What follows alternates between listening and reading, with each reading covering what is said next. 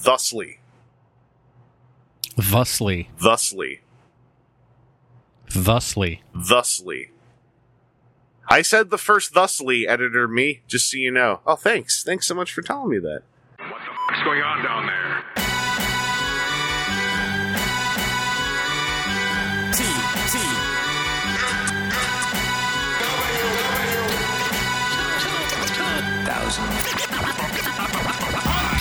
Things pop into my head all the time. Like the idea of, let's record a podcast, and then we're doing it. Welcome to episode 603 of WTF at TFW, a fan-made podcast by the fans for the fans. One of the fans of the Transformers is Aaron Axsmith, who is right over there. I've been accused of that before. You fan? Yeah. That's right. Another rumored on the grapevine to be a fan of the Transformers is TJ over there. Hi, TJ. You assume I'm associated with it. Why you do that? Why label me like that?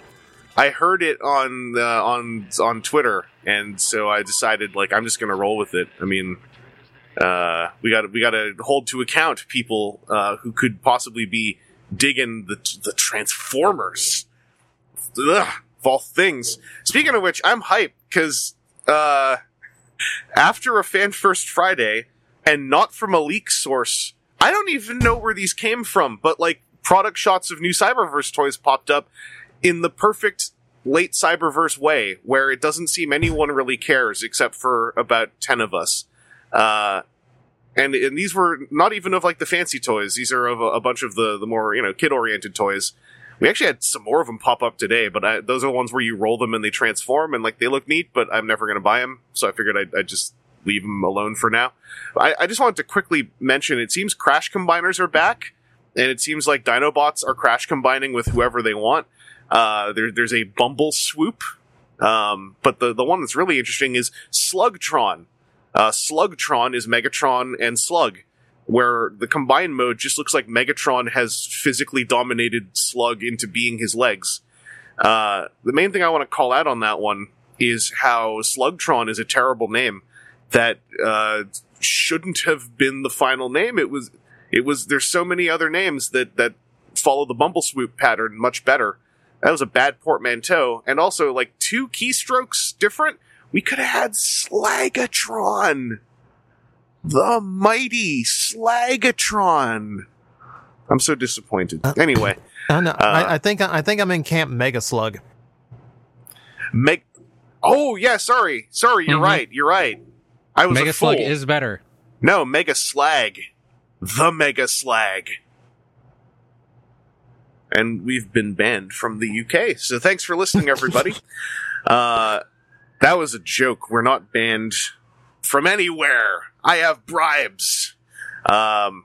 Speaking of bribes, long time ago, getting to our first topic here, I got back into Magic the Gathering, which in fact was long enough ago for me to call it a bit of a long time ago. That was like 3 years ago. Within a year of me getting back into a TCG, they announced and released a Transformers TCG. Last year, I got a lot deeper into board gaming, solo board gaming specifically.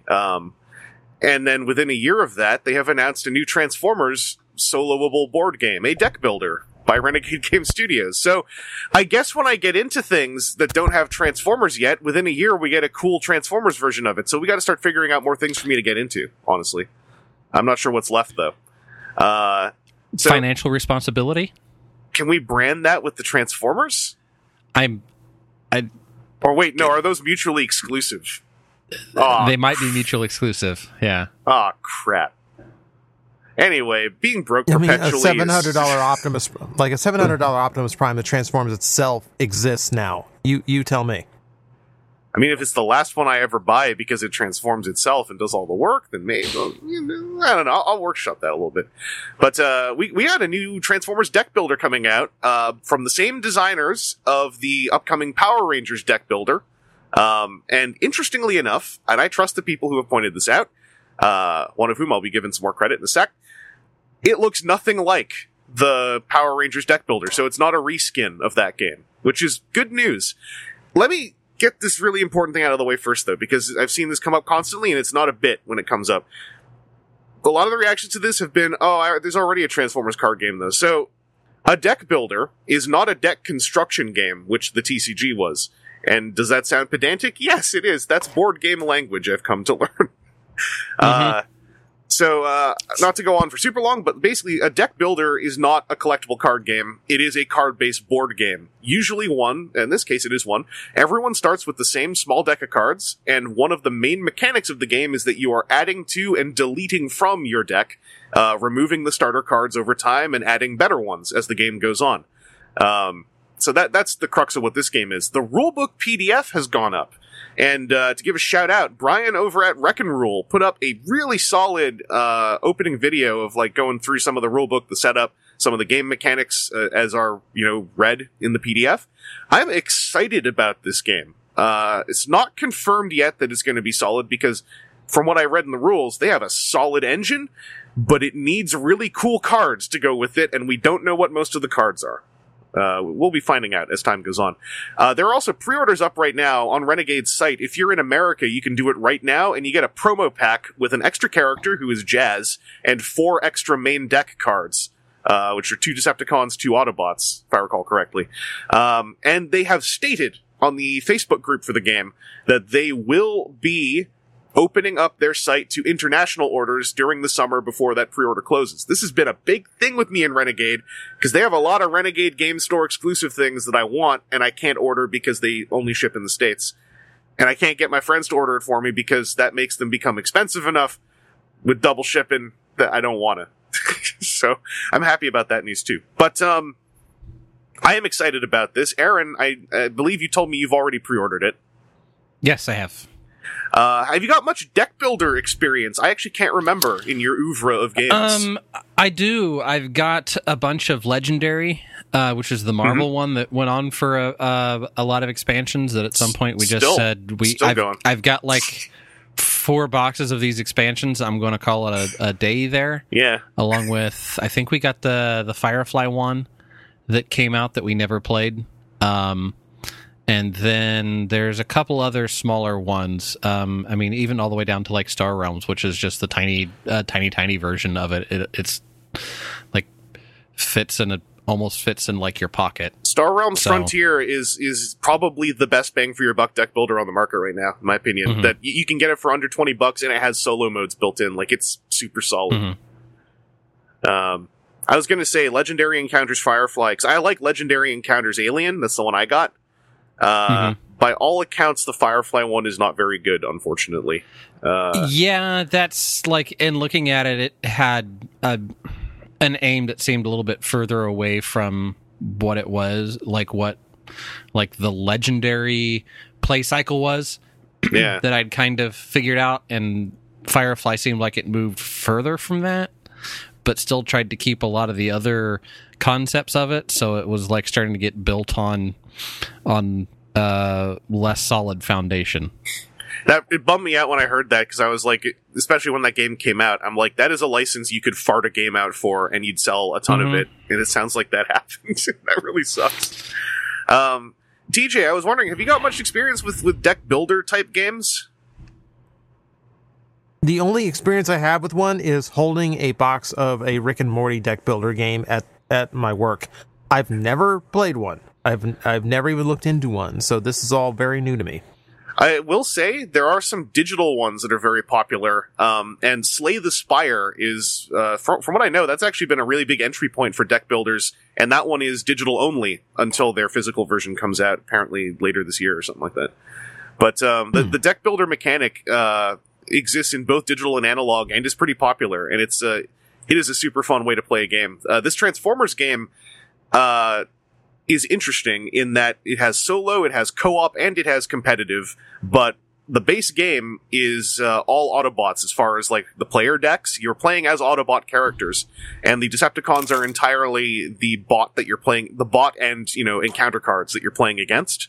They have already teased the first expansion will add playable Decepticons, and the competitive mode is a real board gamey thing, and this is a huge, I think, thing for TCG-oriented players to grok.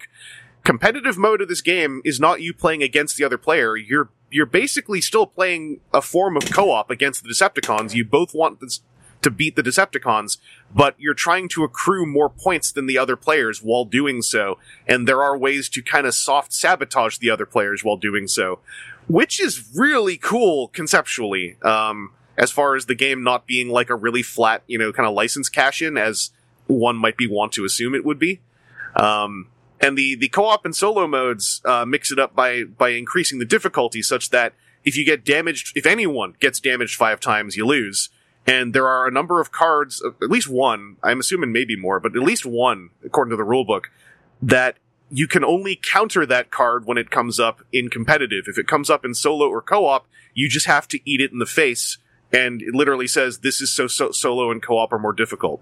Because you want that for solo and co-ops. The dating back like 10 years or so, that is why Pandemic picked up so much. The game, not the, because Pandemic is classically very difficult, and that's what you want out of a game where you're not playing against human brains. You want it to be a hard thing. Solo games in general.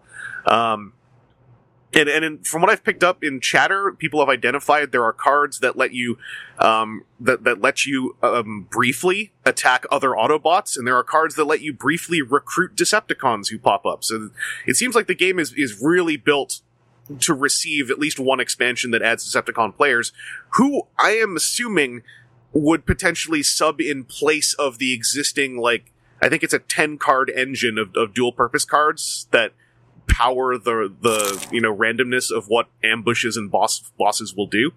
The one other thing that's kind of clever is instead of a board, you have an array of cards in a grid, and that is referred to as the Matrix. And on the Facebook group, someone said, are you just using the word matrix because you needed a word for a thing? And then they pointed out, no, we're actually using the word matrix as it's used in normal real life, because that is a matrix array of cards. And I was like, that's actually really clever, I think. And that's also what the card market... There's no card market, for those who know deck builder games.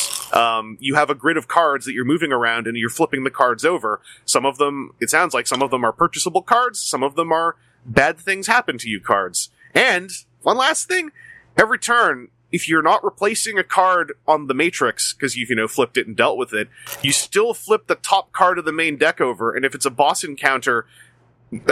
stuff starts happening. You have to flip cards until you find a place for the boss encounter to exist. And if you flip over enemy ambushes, those just stay there. So you can have a kind of Pandemic-style cascade event happen in this game. Again, really cool little things for a Transformers-branded, board game thing to do. So I'm tentatively really excited about this, and looking forward to hearing some more about it later on. And I'm going to pre-order it when I get the chance to, because I want that promo pack. I don't know. I kind of went on a bit because I wanted to info dump a little bit for the sake of people who didn't know the difference between this and like a TCG. But anything else you guys feel like bringing up about this thing, or are we just waiting for more info now? I feel like we're at the more info phase, really. I mean... Yeah. It's one of those things that... Unless the rulebook dump also came with here's a representative example of a bunch of cards dump, then it's kind of hard to say like what the variety is to get an idea of it. And it's they don't want to show off all the cards, because then I guess what, you just made a print and play game. Good job. They do show a handful of things. Like there's a couple characters in there. I also think it's really cool that like not just even in Transformers, but even in stuff like Marvel Champions, it's just ubiquitous now. If you have a card-based game with mode swapping characters, you flip the cards to change modes, and I'm like, that's right, you do, because they got it right the first time. But yeah, well, there will be more about that later. Once we have more solid info, that will also definitely be a WTF at TCG kind of thing to talk about. Anyway, moving on to the meat of this one. Opening with a listener question from Carito. Titan Class Armada Tidal Wave when? Well, not at Fans First Friday. That's for sure. Although I put that in there, part TFU info mentioned that Hasbro does listen to social media, and then had basically put up a post going we should get Commander Class Armada Tidal Wave. Retweet this if you agree. And I was like, hell yeah, I will. So that listener question is more in spirit than anything else. But do you guys have a reaction to having that yelled at you? We need the Megatron for it to combine with first. Do we? Ooh. I mean, if you're going to do it right, what's the point if you're not? I'm going to get controversial here. Oh, no, you go ahead. You go ahead before I shoot myself in the foot. You go ahead. My question is, you scream it to me, and I ask you, which one? Are you going to go cartoon accurate on me with the Japanese color scheme of the toy, or are you going to go with the American market one? Oh, I was about the to say mostly clear repaint. Oh, no, Energon is SDCC and or Pulse. Energon Tidal Wave must happen, but that is absolutely perfect for Generation Selects. I was gonna yell show colors, but I'm like, man, they're both good.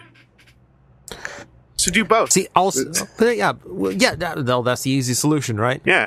Just release $260 toys. Before the third one. Yeah, like I remember playing the Armada video game, and like that's the color. Like he had the American Toys colors in that game. Yeah, well, that's why they're legit.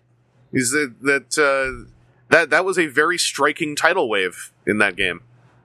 Now, my controversial thing I was going to say is, and I'm going to invite much abuse here, and I apologize. I think the world would be fine if we just excised Tidal Wave combining with Megatron.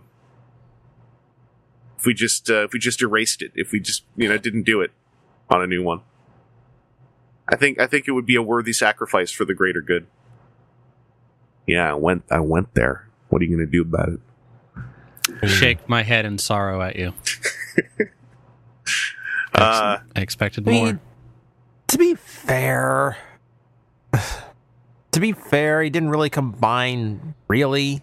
He just clips came out that stuck onto his arms. We've called worse combinations a combination still, I think. I feel like it's not a combination. I feel like it's just Tidal Wave loosely clings to Megatron's limbs.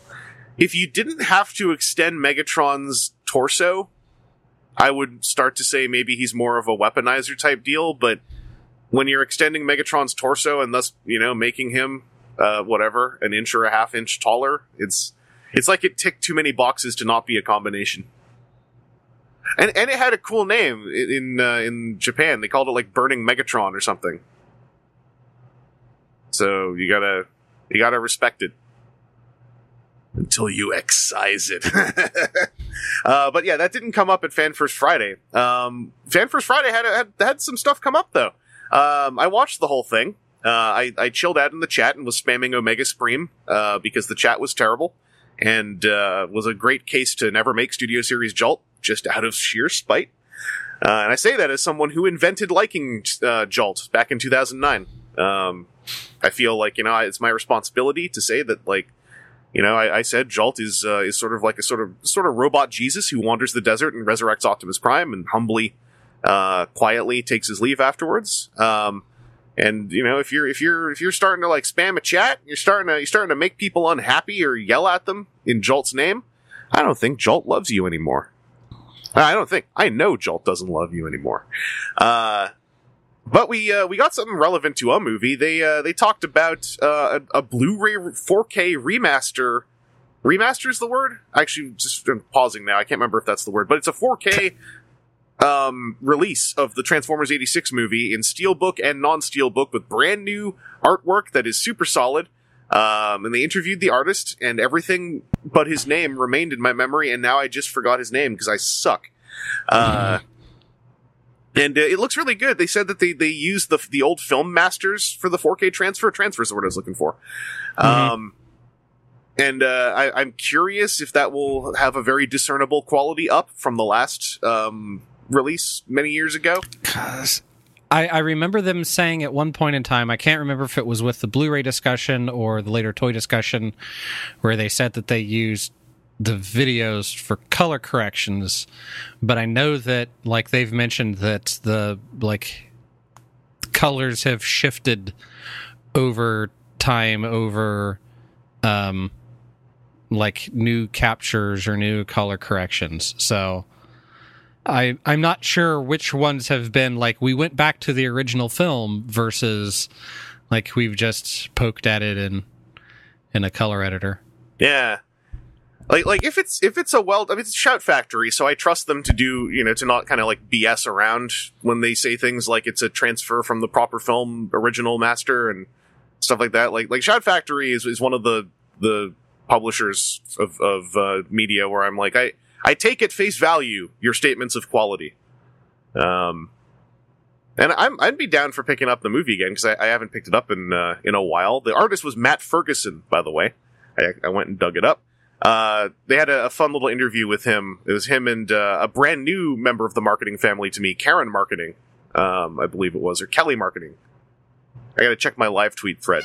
I don't know about like extras on that thing. I wonder if maybe they're even allowed to use some of the old extras, like the commentaries, or if those things are like bound to some kind of timed fate back in the day when they were recorded. But TJ, are you down for picking up the '86 movie again? For probably the fourth time in my life, at least. Yeah. I'm trying to remember. Yeah, because I had the VHS, I had the first DVD release, I've got the anniversary release. Yeah. You know what? Why not? Yeah. Maybe a 4K, I can actually make out the blobs that are working on Cybertron in the opening scene. That'll turn out that they were actually blobs in 4K. Yeah, really, that's the thing. Really They're crisp. just like these are in the background. Nobody ever look at them. Yeah. I never noticed it before, but I didn't notice it till I actually got to see that in the theater for the anniversary thing. Yeah. Mm-hmm. And it's the Dinobots. The Dinobots are working the factory line on Moonbase 2, which I would not trust a Dinobot with that, but whatever. Yeah. By the way, it was Kelly Marketing, not Karen Marketing. I found my live tweet thread. Aaron, what about you? Are you down for another Blu-ray? I don't think I. So I was sitting there myself trying to do it. Somewhere I have the VHS. I know I got the original release and then the 25th release. Mm-hmm. I don't think I ever got a Blu-ray release, so this would be a Blu-ray 4K Ultra HD HDR whatever all the other nonsense that they say that one of these is. So those are saleable terms. We got to start double checking the listing here. Yeah.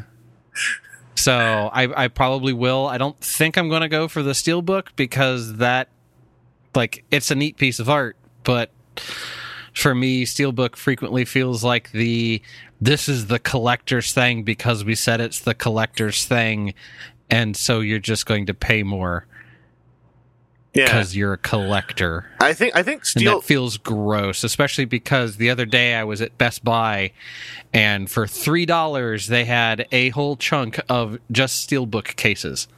Yeah, Steelbook is something I think where you pick up one or two because it's a thing you really love, and then eventually the target audience of Steelbook editions are people who already have Steelbook editions. Of whom I know a couple. But it was like, I think of like almost any game that had come out in the last 3 years, I could have just gotten the Steelbook for like $3 I for forgot they just do the those for games. just the clamshell of it, and it's like, if the discs are the same, I'm not going to pay another $15 or whatever for a metal case. It's worth mentioning, though, maybe a different insert card. The Steelbook edition of this does come with a lithograph, so if you are super into the artwork, that's an extra draw. That was if you pre-ordered it from them, pre-ordered the Steelbook from them, you'd get the lithograph. Oh, it's exclusive to that pre-order? I think that's what that was.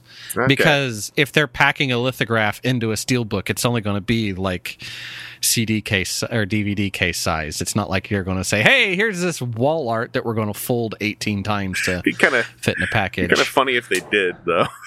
Yeah. You got this frameable wall art after you get it professionally ironed flat.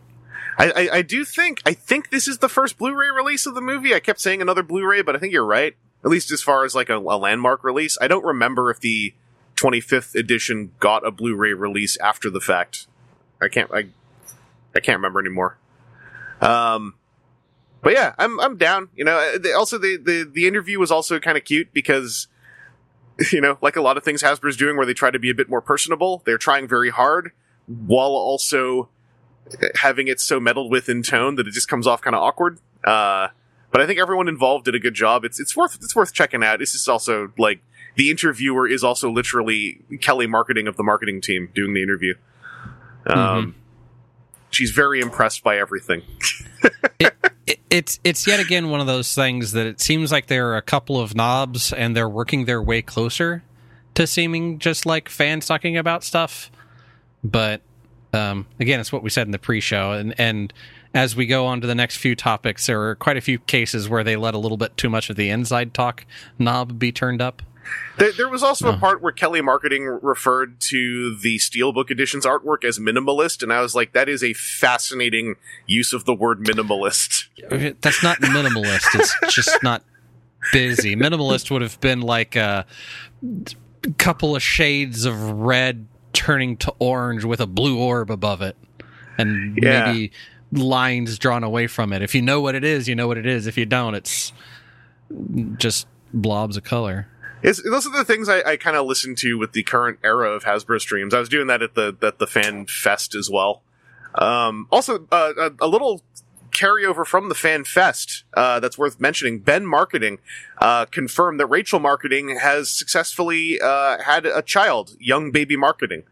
And that's why he was running the stream instead of Rachel Marketing. And all due respect, I think Rachel Marketing probably would have done a better job. Ben Marketing seemed a little out of his element. He seemed like he didn't know he was going to be running the stream until the day of, and he seemed rather nervous and very hastily media trained. But you know, he did his best. I just think that you know, the hero of the stream should have just been left to speak more because, Evan Product Design is a treasure. I enjoy Evan Product Design speaking. Who we heard from as they revealed 3 new Studio Series toys and mentioned many times, very openly in the way that they should, that yes, these were all in some form leaked, although none of you saw Gnaw yet. And you only saw robot mode for one of them. But you know, that being said, the first release was Leader Class Slug with Daniel, who there have now been full photo shoots of.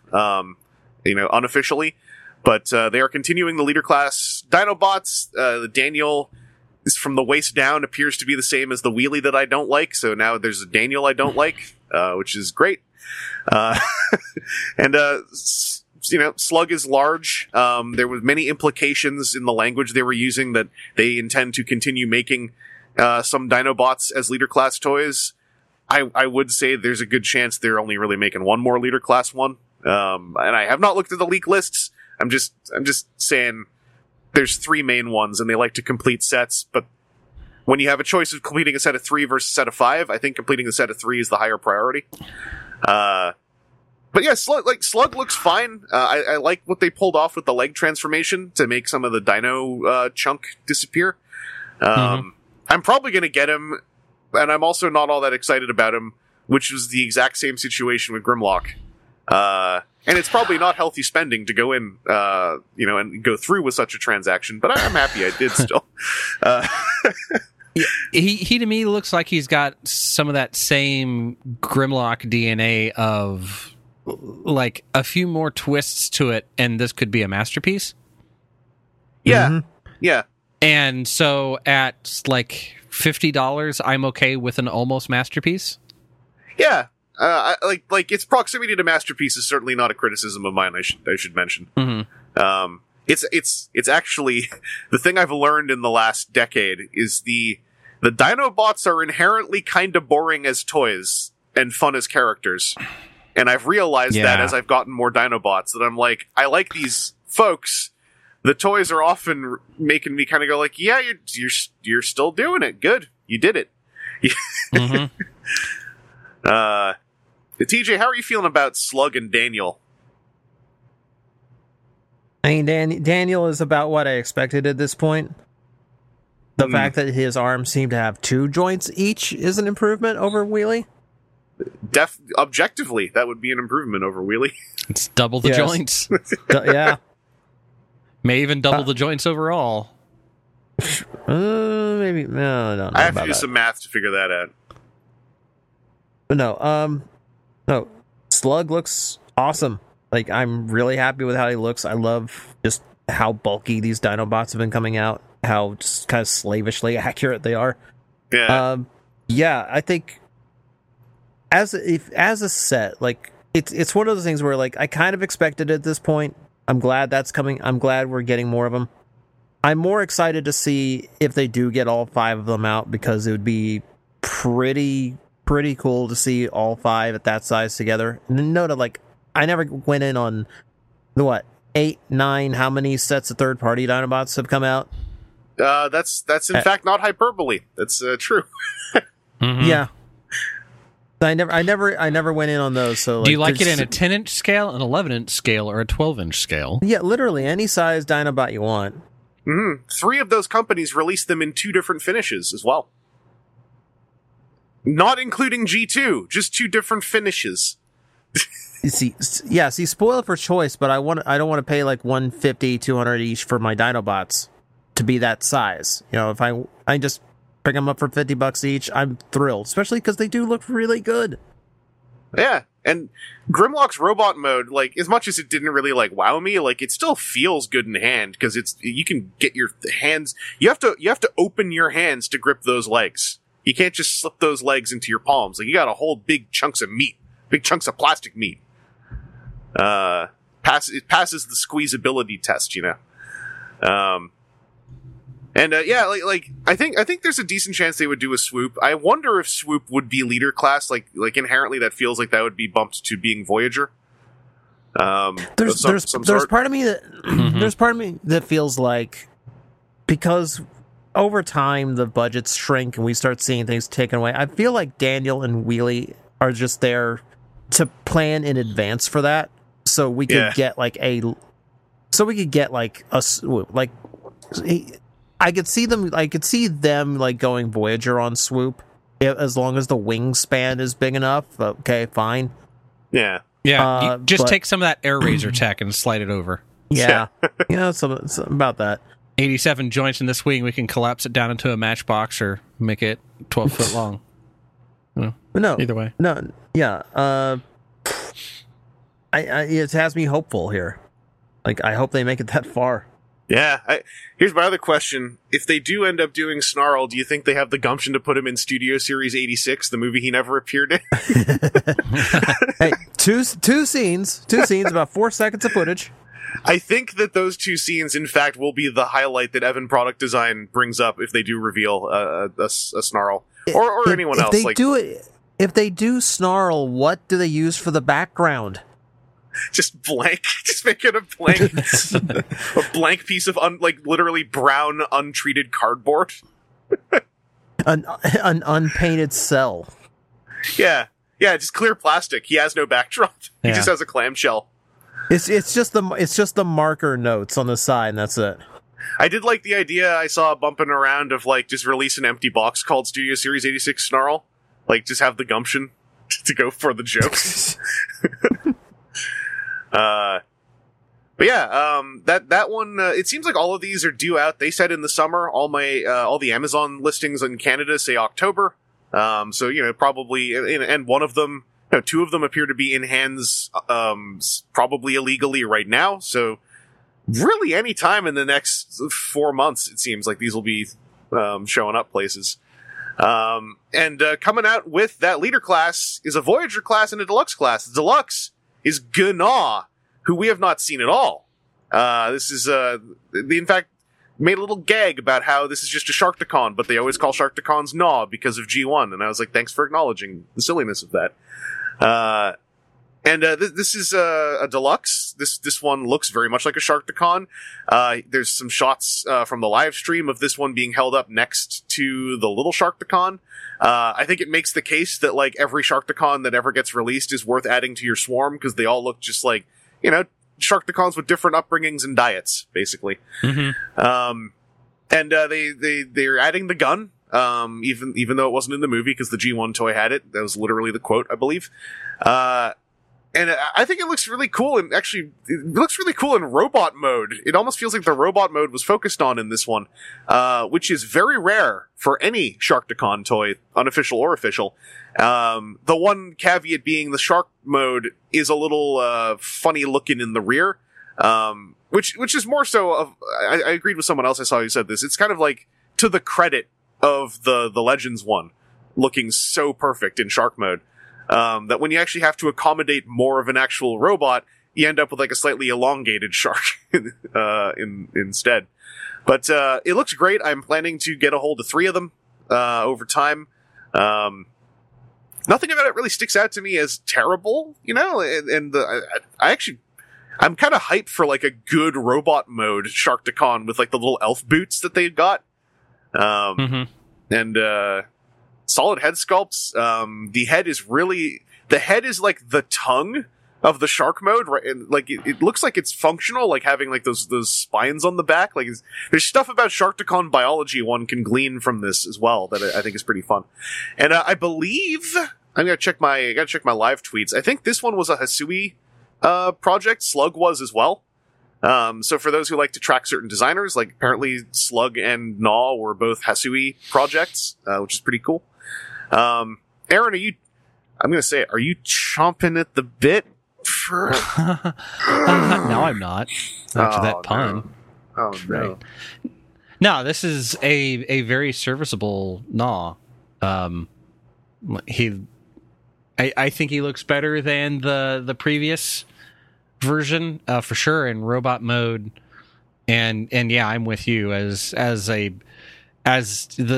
the Sharkticons that were just a bunch of them in a pit and outside of the pit, like having 3 or 4 different variations from different like line releases, I think is wonderful. So then that way you can either pick the one that's your favorite or have a whole family of them and move on. Yeah. Like if you're someone who's trying to figure out how to troop build any Sharkticon, I think that the conversation of do I replace any of my old Sharkticons with new ones is kind of like, why? Like if you're already buying a whole bunch of them in the first place. Thriftiness has exited the conversation when you said troop build Transformers, in my opinion. TJ, how are you feeling about the newest of Gnaws? I feel good about it. The shark mode, yes, is a little bit odd, but having gone through both the Legend class one and the Cyberverse one, I'm kind of okay with letting the beast mode go a little bit to get like a really nice robot mode that's better proportioned and a little bit closer to what I'm after out of like a Gnaw as opposed to a Sharkticon. Yeah. Now, I do wish the shark head did a little bit more than that, because in the movies it does do a lot more transforming than just opening up. But like, I get that. That's the original toy. So like, okay, it's whatever. Besides that, like, I'm actually kind of eager for this guy. Yeah. Me too. Like I ended up across several sites. I have more than one pre-order, but that's partly because some of them are on Amazon Canada, and so I'm like, I don't trust you to actually fulfill my pre-orders anymore. Yeah. But I'm also like, hey, if I end up with a bunch of them, I'm not going to be sad. I only really want 3 because I have so many other little ones. But it also looks like the transformation isn't. I was going to say isn't simple, but it probably is kind of simple. But it doesn't look early Beast Warsy like the Legends one, where you can kind of tell what's happening. It's 17 steps in the transformation. I forgot we got to see the backs of the boxes. Yeah. I just like that you can see the elf boots forming like the side mass on the back of the shark mode, and I'm like, yeah. So it's not like the legs are just chilling out as the tail or something, or not literally the tail, but like you don't see the legs just sticking out the back or something like that. So yeah, I'm happy to see this also because, Studio Series 86 has a lot of very interesting design work going on in it and its members who have ended up in Kingdom that really feel like they weren't Kingdom toys, like basically Cyclonus. So I'd like to see some more of this particular little design subset. And it's in the stream, it sounded like they were saying like there could be even more Studio Series 86 coming now that we've seen 9 of them. I believe was the number. And the 9th one of those makes me very excited. It's Voyager Wreck-Gar, who is confirmed to be able to ride himself, which means that I can finally close the book on... I probably won't. I probably will still buy them. But I can say I'm going to close the book on buying RTS Junkions en masse, as I have been for years. Because when a Junkion can ride themselves, then I will buy many. I'll buy at least 2 copies of every single one you make. Granted, as a Voyager, no matter what money-making a company wants to do, I don't think we're going to get as many of these as we got out of the Reveal the Shield one, as far as color variations, but also, folks will come up with part kits to make these more unique, and I'll be a happy camper. I think this looks great. I kind of like how the big-ass spikes end. Their taper at the widest point is a 5mm thing for those wheels to stick onto. So when you stick the wheels on, the spike is sticking out the axle. Like, I think that's really cool. There's a working pinwheel on the axe. The wrist has a swing a melee weapon joint to point forward, which, that's a very smart placement. The rideability seems like it's very straightforward and not super finicky to do, which is important to me. Transformation looks like it's going to be pretty cool in that it doesn't look clunky or dead simple at a glance, but I'm never good at really identifying that stuff, until I have them in hand or see how they work. But I am anticipatory for this. My main worry about this is the facial hair going to be as fragile as Scourge's has been at times, or are they going to do that in some softer plastic?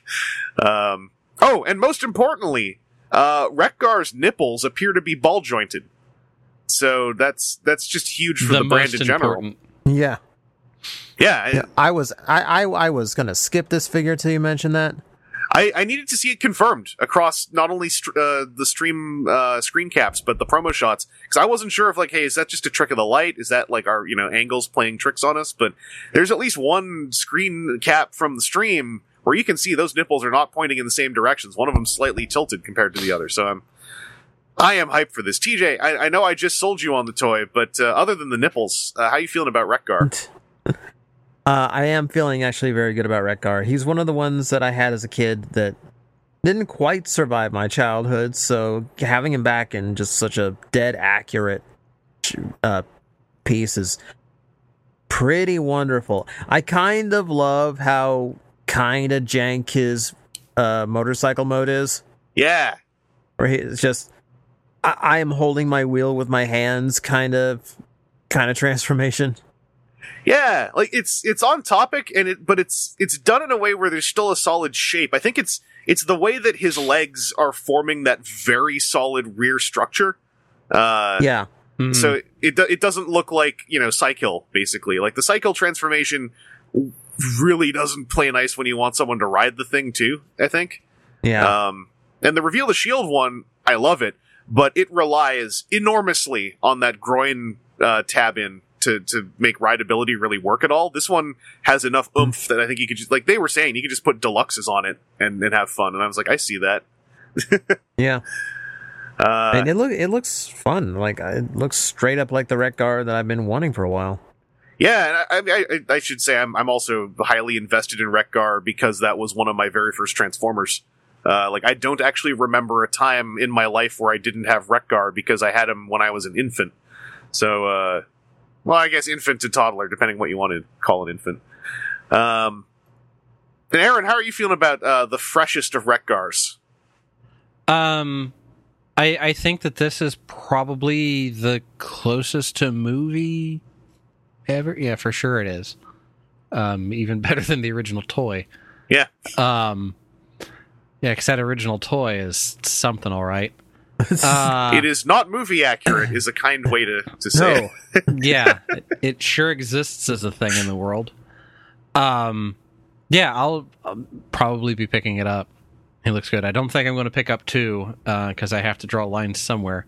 Plus, I have plenty of other Retgars that can ride him through the multiverse. I have a strange suspicion we'll be seeing this mold again. Yeah. So that was Power of the Primes, Combiner Wars, even recently. Like, they had the Combiner Wars Power of the Primes one as the deluxe they were showing riding this one in the stream. No, there are the Combiner Wars was the the legend size one. Yeah, that was the groove. Or the little groove. You're right. I forgot about that. So you can have that one riding on the deluxe slim one's back on it, and then just have the whole family on the way to the store.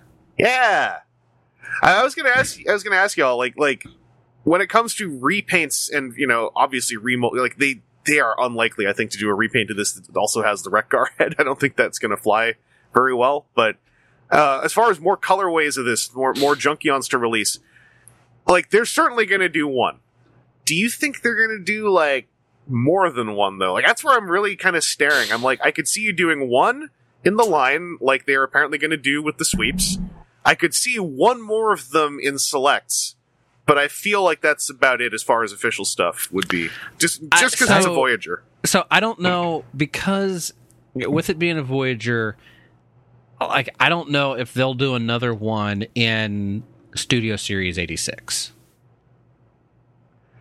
Only reason I'm saying I think they will is the one leakless thing I've really held to heart, which is apparently they intend to do sweeps under that banner. And I'm like, if you're doing sweeps, that means that there is precedent to do, Junkion. Yeah. But like sweeps were a thing that was really there, and like the other like Junkions were just Junkions. But that was the whole idea in that scene, was like the fight scene was one would get knocked off and then they switch places and keep going. And they literally made the toy self-rideable, and it's like, that tells me like y'all are doing at least one. I could see that being like a Target exclusive type of thing. I don't see it being another. Any place that you get Studio Series 86, there's going to be a second version of this. I would see it either being, like if they did a couple of them in a couple different colorways in a box, that'd be like a box at Target for $70 to get a couple of these. And then maybe Studio Series or Selects with some oddball coloring. Wasn't there one that was like a bright pink and black? No. There was one in eHobby that was gray. That was the most divergent one, I think. Yeah, maybe the Selects will be the one that's the like super off color, and the others will be, the brown and red rather than red and brown. Yeah, I could easily see this being one of Target's 2-packs, where two repaints with a different chest and a different head on each one. Yeah. I think it will. That's. Sorry, I was going to say. I think it will matter. Like I think once we see it in hand, we'll also be able to figure out more. Like what on this is retoolable that wouldn't affect anything. Although, like looking at the bike mode, like the chest is just on the front, so it's not like integral to the the superstructure. Mm-hmm. Yeah. It even looks like the arms and legs with the way that they sit. Yeah. Like, it seems like that would be easy enough to just at that mushroom peg, just come up with a separate lower limb for either part of that. And then you can change the look of the motorcycle and the look of the robot. Like, you could go for, like, thinner legs to get a more sport bike look pretty easily. That's how the Keiths ones do it. Sorry, go ahead. Mm-hmm. Yeah, like I'm looking at all the red plastic and realizing if that's just the one tooling that they swap out, you can have different chests, you can have different spikes, you can change up the weapon all just with one mold swap. Yeah. Yeah, I was going to say the weapon could change, the tire shapes could be different, or like, less spiky or maybe more square spiky or something. Like the Keith's Fantasy Club Masterpiece Junkions, obviously not 1-to-1, but those are a pretty decent template to look at for how much you can get out of a Junkion mold by swapping parts. in a world with infinite money, like I would be buying like 2 of all of the KFC ones because I have the 2 originals and they are decent. They have some problems that it sounds like were at least partially addressed on the new versions, but that's like the 2 I got were also like a convention impulse purchase, and so like being able to think about it, I'm not able to convince myself to get 4 more, roundabouts $200 Canadian Junkions. But yeah, I'm looking forward to seeing what they do with this mold, and I will be buying a whole bunch of it, most probably over the years. Junkie, like the RTS Junkions, whenever I see them at toy shows, if they're like 10 or 15 Canadian loose and no one buys them at the end of the show, I am literally like muttering curses under my breath at all the ingrates and fools who didn't buy the really good toy for such a good deal, whilst I'm buying it off of a person who probably knew before the show floor opened that I'd be the one buying it. Yeah, I guess I'll also qualify that when I say super good toy. I know that a majority of the fandom hates that toy, and it's all right to be wrong. It's a good human thing to not be perfect. And that brings us to Shattered Glass. We have another Shattered Glass reveal. Shattered Glass Starscream from the Hasbro Pulse version of Shattered Glass. This is, Jetfire colors. I was legit like, are they going to do this on Earthrise where I don't think it works anymore? Thankfully, no. They're doing it on the Siege Tetrajet version. And the new tooling for this one is a brand new sword that can split in half into 2 smaller swords that also happen to be able to occupy a very Cybertron Starscream-like position. If you use 5mm ports and whatnot, which, is... I want that sword. That sword is really cool. So I think this looks pretty decent. I would agree with people that like there is probably a danger of the white plastic erasing a lot of the detail when seen in person or in too much lighting. I'm curious what a panel line version might look like. I don't think they should have gone for an off-white though. Like I think because I've seen the comment of like, oh, they could have gone with like a less bright white, and I'm like, that probably would have just looked ugly given how off-white plastics tend to turn out. Yeah, I think that for that iteration of Starscream as a Jetfire thing, it has to be my eyes hurt white. Yeah. He's also literally referred to at times as the White Knight of Cybertron, and it's like right. you can't have the White Knight of Cybertron be like a smoky gray, like then it doesn't work. Yeah, because even if you dull it, then you're just approaching Starscream's normal color. Yeah, right. Yeah, I feel like that color scheme is for better or for worse, depending on your taste. It's a part of that version of Starscream's identity, like the very bright Jetfire-y color scheme. And that sword being cool, and the mold being one that I like, very much like lands this solidly in that whole place. All of the official Shattered Glass stuff has shown up for me so far. Of like, if I see it in person, I might pick it up. I just don't want to like put effort into like pre-ordering it. But TJ, how are you feeling about this heroic Decepticon Starscream? I am torn because I love the character of Shattered Glass Starscream. I think probably the most amusement I get out of Shattered Glass is seeing just a fiercely loyal Starscream who genuinely loves Megatron and cries over his death and all this. It's wonderfully cheesy out of Starscream. Yeah. Totally down for that. I have had this mold so many times. I've owned 7 versions of this mold. I'm not sure I'm eager to own an 8th. This is where I'm really happy that I only got the original and the Tetrajet 3-pack and I left it at that. Because I'm like, I'm not, what do you call it, internally vomiting at the idea of even considering picking this up because I have so many. Yeah. Yeah. The first 3, I've sold off the first 3. I still have the Rainmakers and I have Red Wing. Yeah. Oh, no. I own this 5 times because I've got Hot Link too. Yeah, I thank goodness Redline absolutely does nothing for me because I like the Rainmaker 3-pack. They also are important in IDW 2. So I'm glad those are my main 3. I probably don't need the original Starscream version, but like I have all the other ones, and so I'm like, I like having the Cybertronian versus Earth mode versions with the current trilogy. So I'm pleased with where I'm at right now in that I can kind of consider this one without it being. as endemic of as large a problem as many of my other purchases are. Yeah. Now, see, if this had other, if this was like Shatterglass Megatron and there were bigger parts to buff up his vehicle mode or buff up or to come closer to his resemblance to the original Shatterglass toy, I would be down for that so fast, because then you're making this look like Cybertron Starscream, and I would buy literally any version of that design.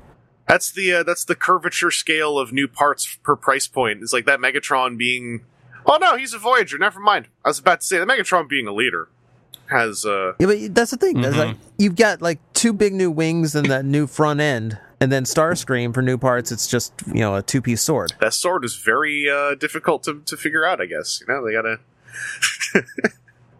There's a lot of engineering on that sword. It's like one sword and then becomes 2 swords, and we had to put like 2 whole pegs on it. Yeah, like do we split it up the middle, or do we split it like in the other direction? And it's a clear plastic. You got to figure out how to get the paint just right on that. Yeah, that's true. My God, now we're dogging the poor guy's cool thing, his new cool sword. It's an $8 sword. Hey, some third-party swords have cost more than that. Yeah. I'm making excuses for him because that sword was when he split the sword on the live stream. I was like, "Oh, you what now?" Like I had a big moment when that happened. That was just cool. Aaron, how you feeling about this SG Starscream?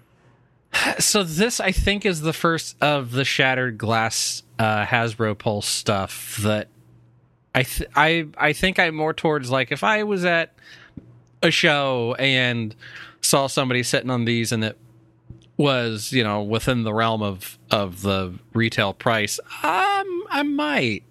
I really want to see it in hand, because, like, this is a case where, like, his color scheme isn't just an odd inversion of something else. It's like towards Jetfire. It's a better, like, how do you look through the mirror type of thing than some of the other Shattered Glass stuff has been. And it looks good. Not just we did it with different colors. Yeah, and I would like to see that white plastic in person, just because, like, there's a lot of ways that like, just even being bright white plastic, there's a lot of little ways it could be one way or another. I'm curious what the mass production version turns out to be.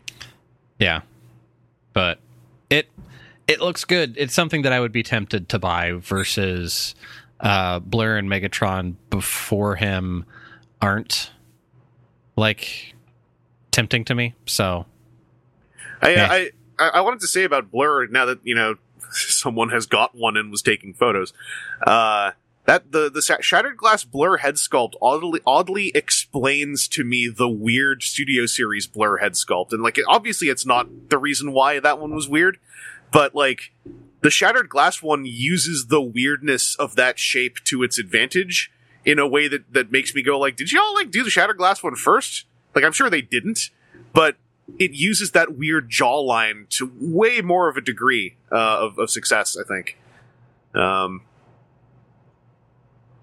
But also, I'm like all of them are ones that I don't really want to order off Pulse, because in Canada I'd have to figure out being part of a group order, and that's a step beyond what I want to do for these. But they got 2 more to reveal, and the Pulse website said that at this thing they had revealed Goldbug, which they didn't. So Goldbug is definitely one of the 2 they haven't revealed yet.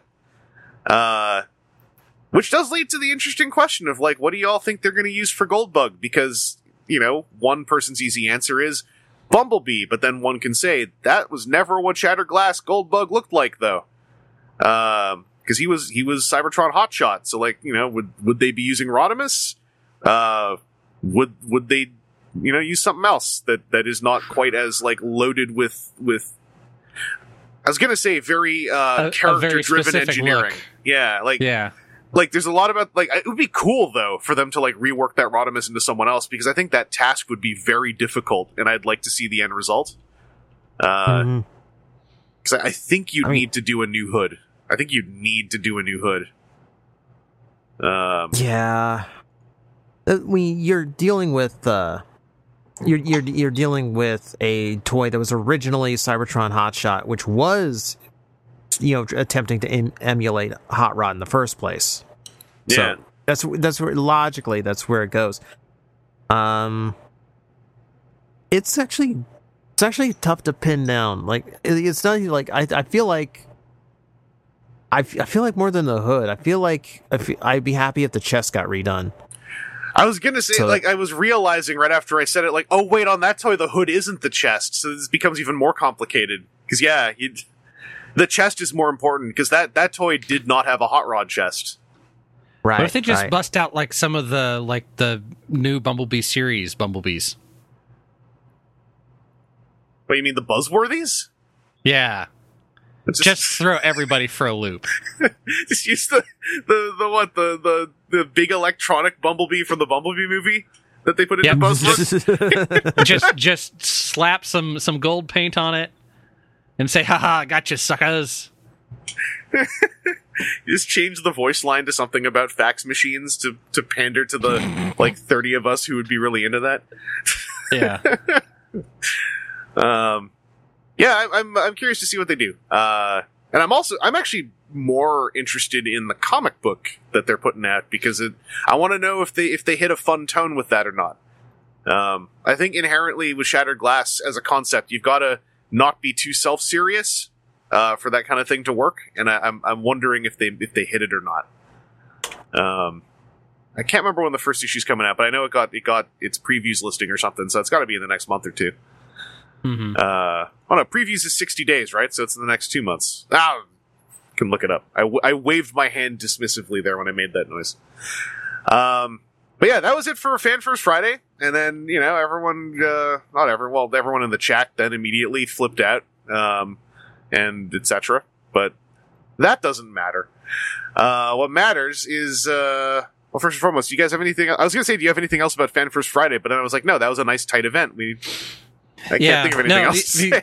The only thing, kind of like I'd said before, is I like that they're getting more dialed in of which of the knobs to have, of how much of this is us showing off versus how much of this is inside baseball versus other things. I kind of wish they'd use a little bit less of their interior speak, because I think segment got dropped a few times when talking about like product lines or whatever, and it was a few things like that. I wish that outside of it, people watching it could have a better understanding of why they have to use like convert rather than transform, which it's the whole Band-Aid Kleenex problem.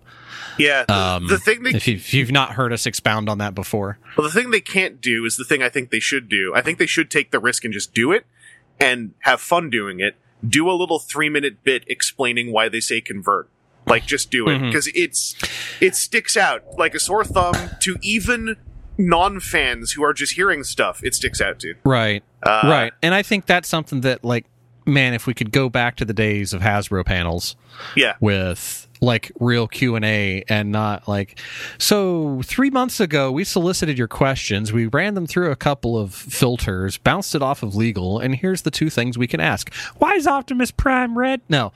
Be able to get, a couple of designers, maybe somebody from marketing, and one person to sternly look at people from legal, and just have something more of an open forum of like, well, why do you guys say convert to answer that? Or, how do you determine when you're going to do remolds, and have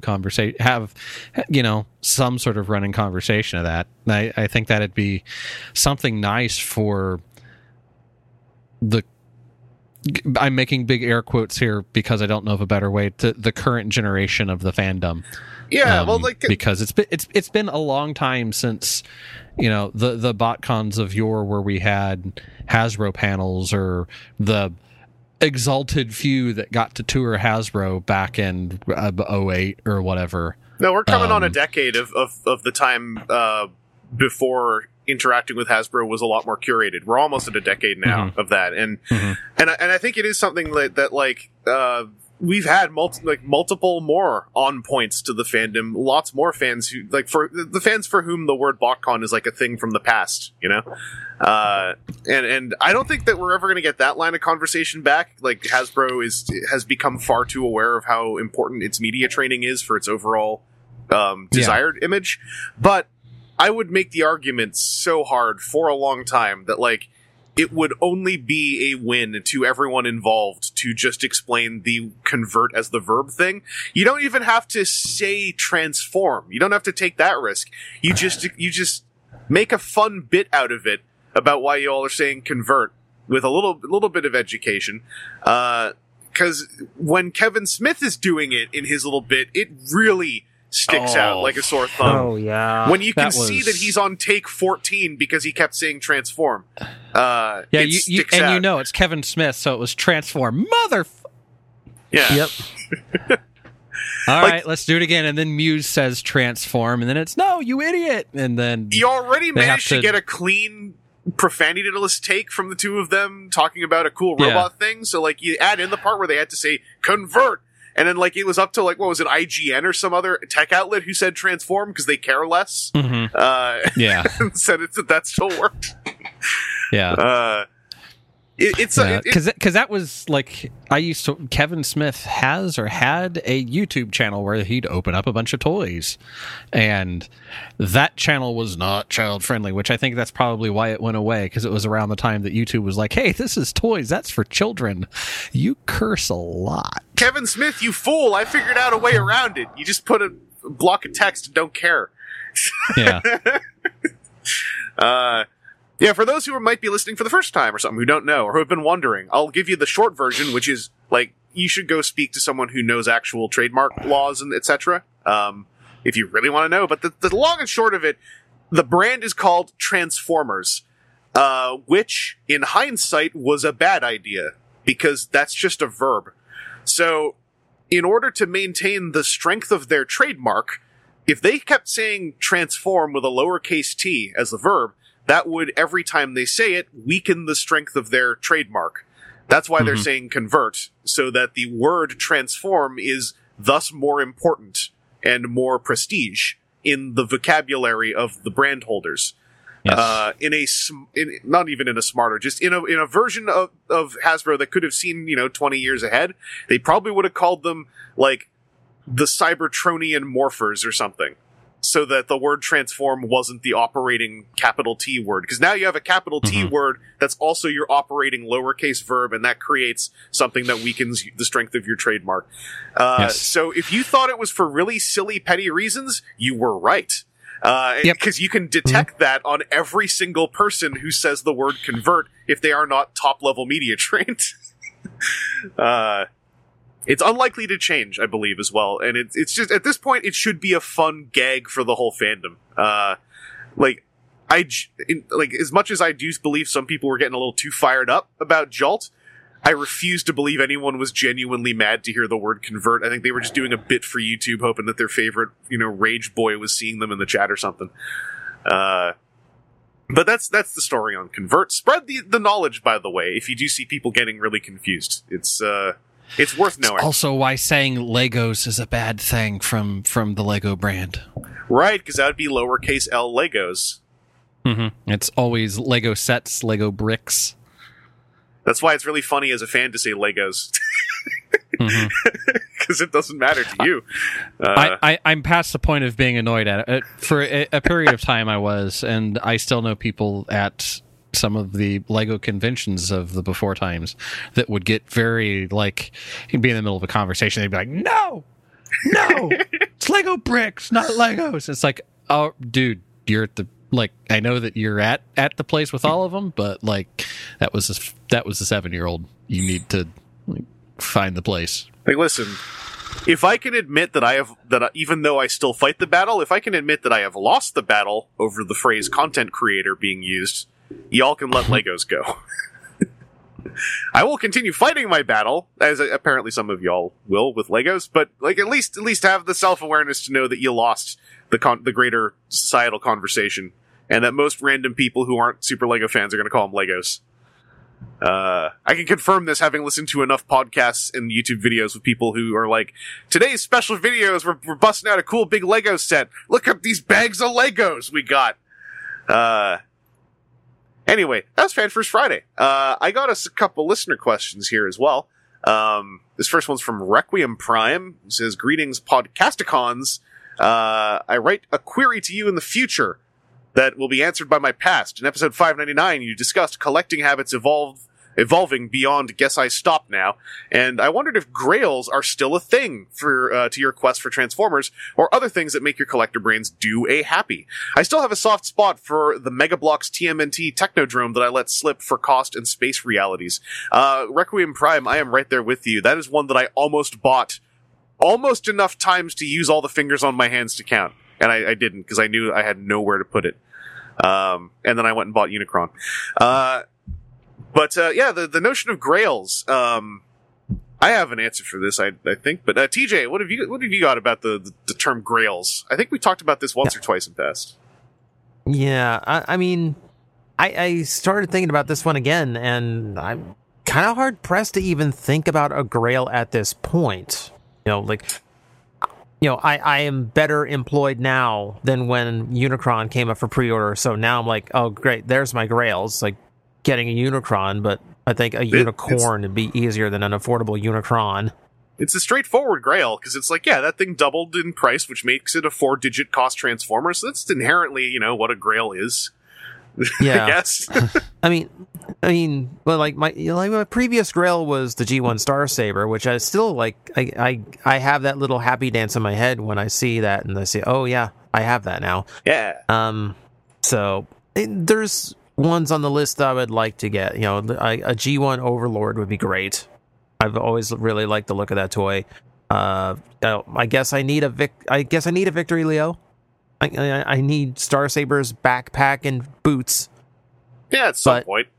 Mm-hmm. Yeah, but like none of that is like, this is my quest, this is my mission, and this will complete my collection. Like something in my head is just like kind of content not having anything to like strive for. Just like, I just pick it up if I can afford it and I like it. Yeah. Yeah, like, I think also with grails, that the thing you brought up is a good point. There is the question of whether to someone a grail this is a prestige item, or this is the final item. Like, I think that's a genuine difference that word gets used for that word gets used in multiple facets, but yeah, like a grail is a very personal thing to you as a Transformer fan. It's like, it's either the toy you've always wanted, or the toy you never thought you'd get, or just one that has a deep meaning to you. Like I had a friend who had a G1 Sea Spray was his grail. Yeah. Just because of the sentimental value that toy had to him from his childhood. So it's a hard question in that everyone's got a different idea of what their grail's going to be. Yeah. And I mean, just to get into mine quickly, like, for me, it is very much like grails just are shifting all the time. Like, right now, my grails are freaking Earthrise Runabout and Earthrise Thrust, because I especially Runabout, I never got a chance to order those things. I never saw them.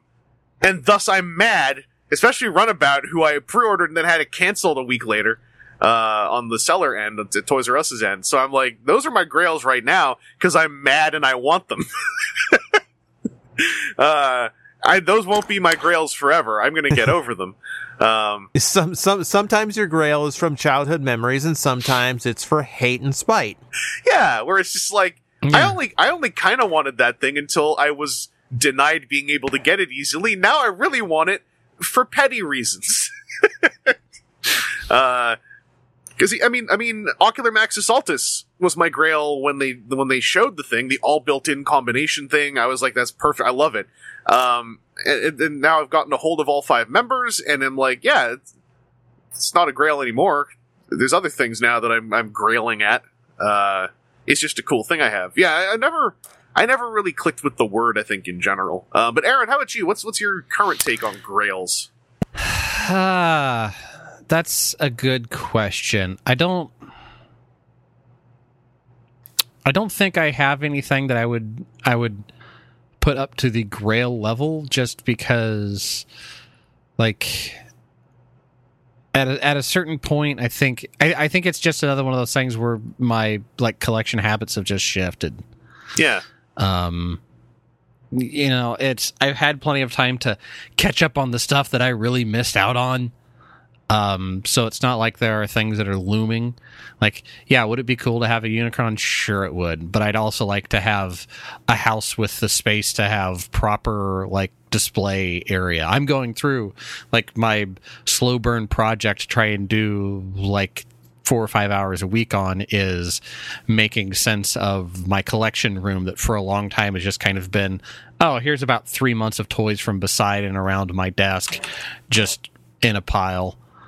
Just because I just run out of space for things. And so, I don't even, this isn't a house to have display, like a nice display thing set up. So more so the Grail would be like, I'd really like a house with a full finished basement that I can trust isn't going to flood in on itself one way or another, so that then I could put up shelves to properly display all the neat stuff that I have. I mean, eventually that's going to cost the same as a Unicron, so it's relevant. Right, yeah.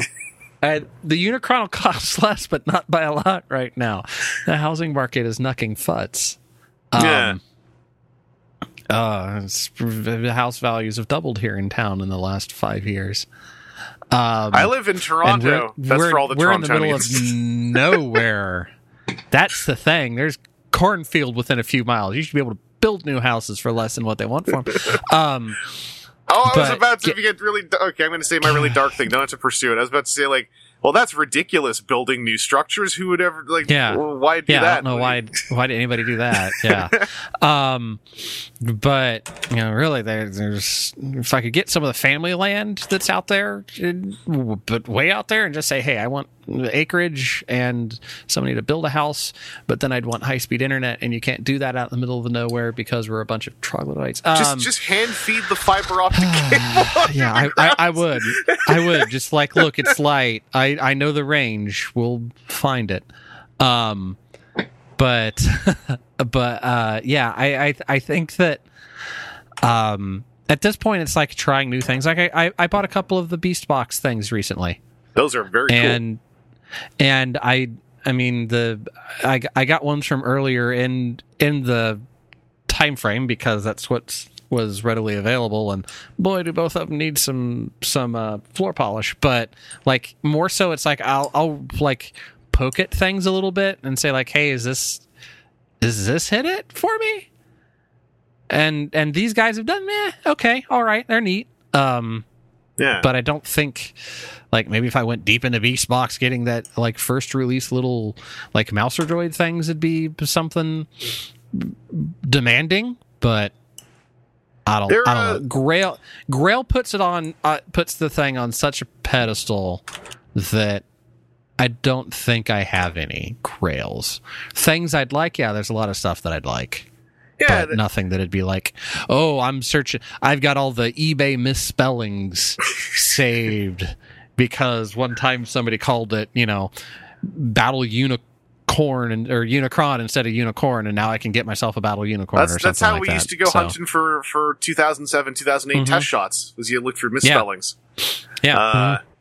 I think also because I often find like me and Aaron have a sort of a similar journey of like we kind of moved away from pursuing items and more into pursuing like, this sounds really lousy but it's true, like kind of pursuing experiences, in that like I find Aaron tends to sound a lot like the way I do right now, where like I'm more so like the experience of neat figures than I do like pursuing like specific sets of them, I guess, if that makes any sense. Which I think is a natural progression from being mold completionist types, because that inherently, at least subconsciously, is kind of like, I just want a lot of experiences. And so a Grail to me is like, some of them are neat, but then they're also, at the end of the day, an experience among other experiences. This is kind of rolling off the part where I was looking at a whole bunch of third-party stuff that I have missed over the last 2 years, and I'm like, a lot of these look really cool, but like, I wish I could rent them. Because like, I just want to mess with them. I don't really want to like own them.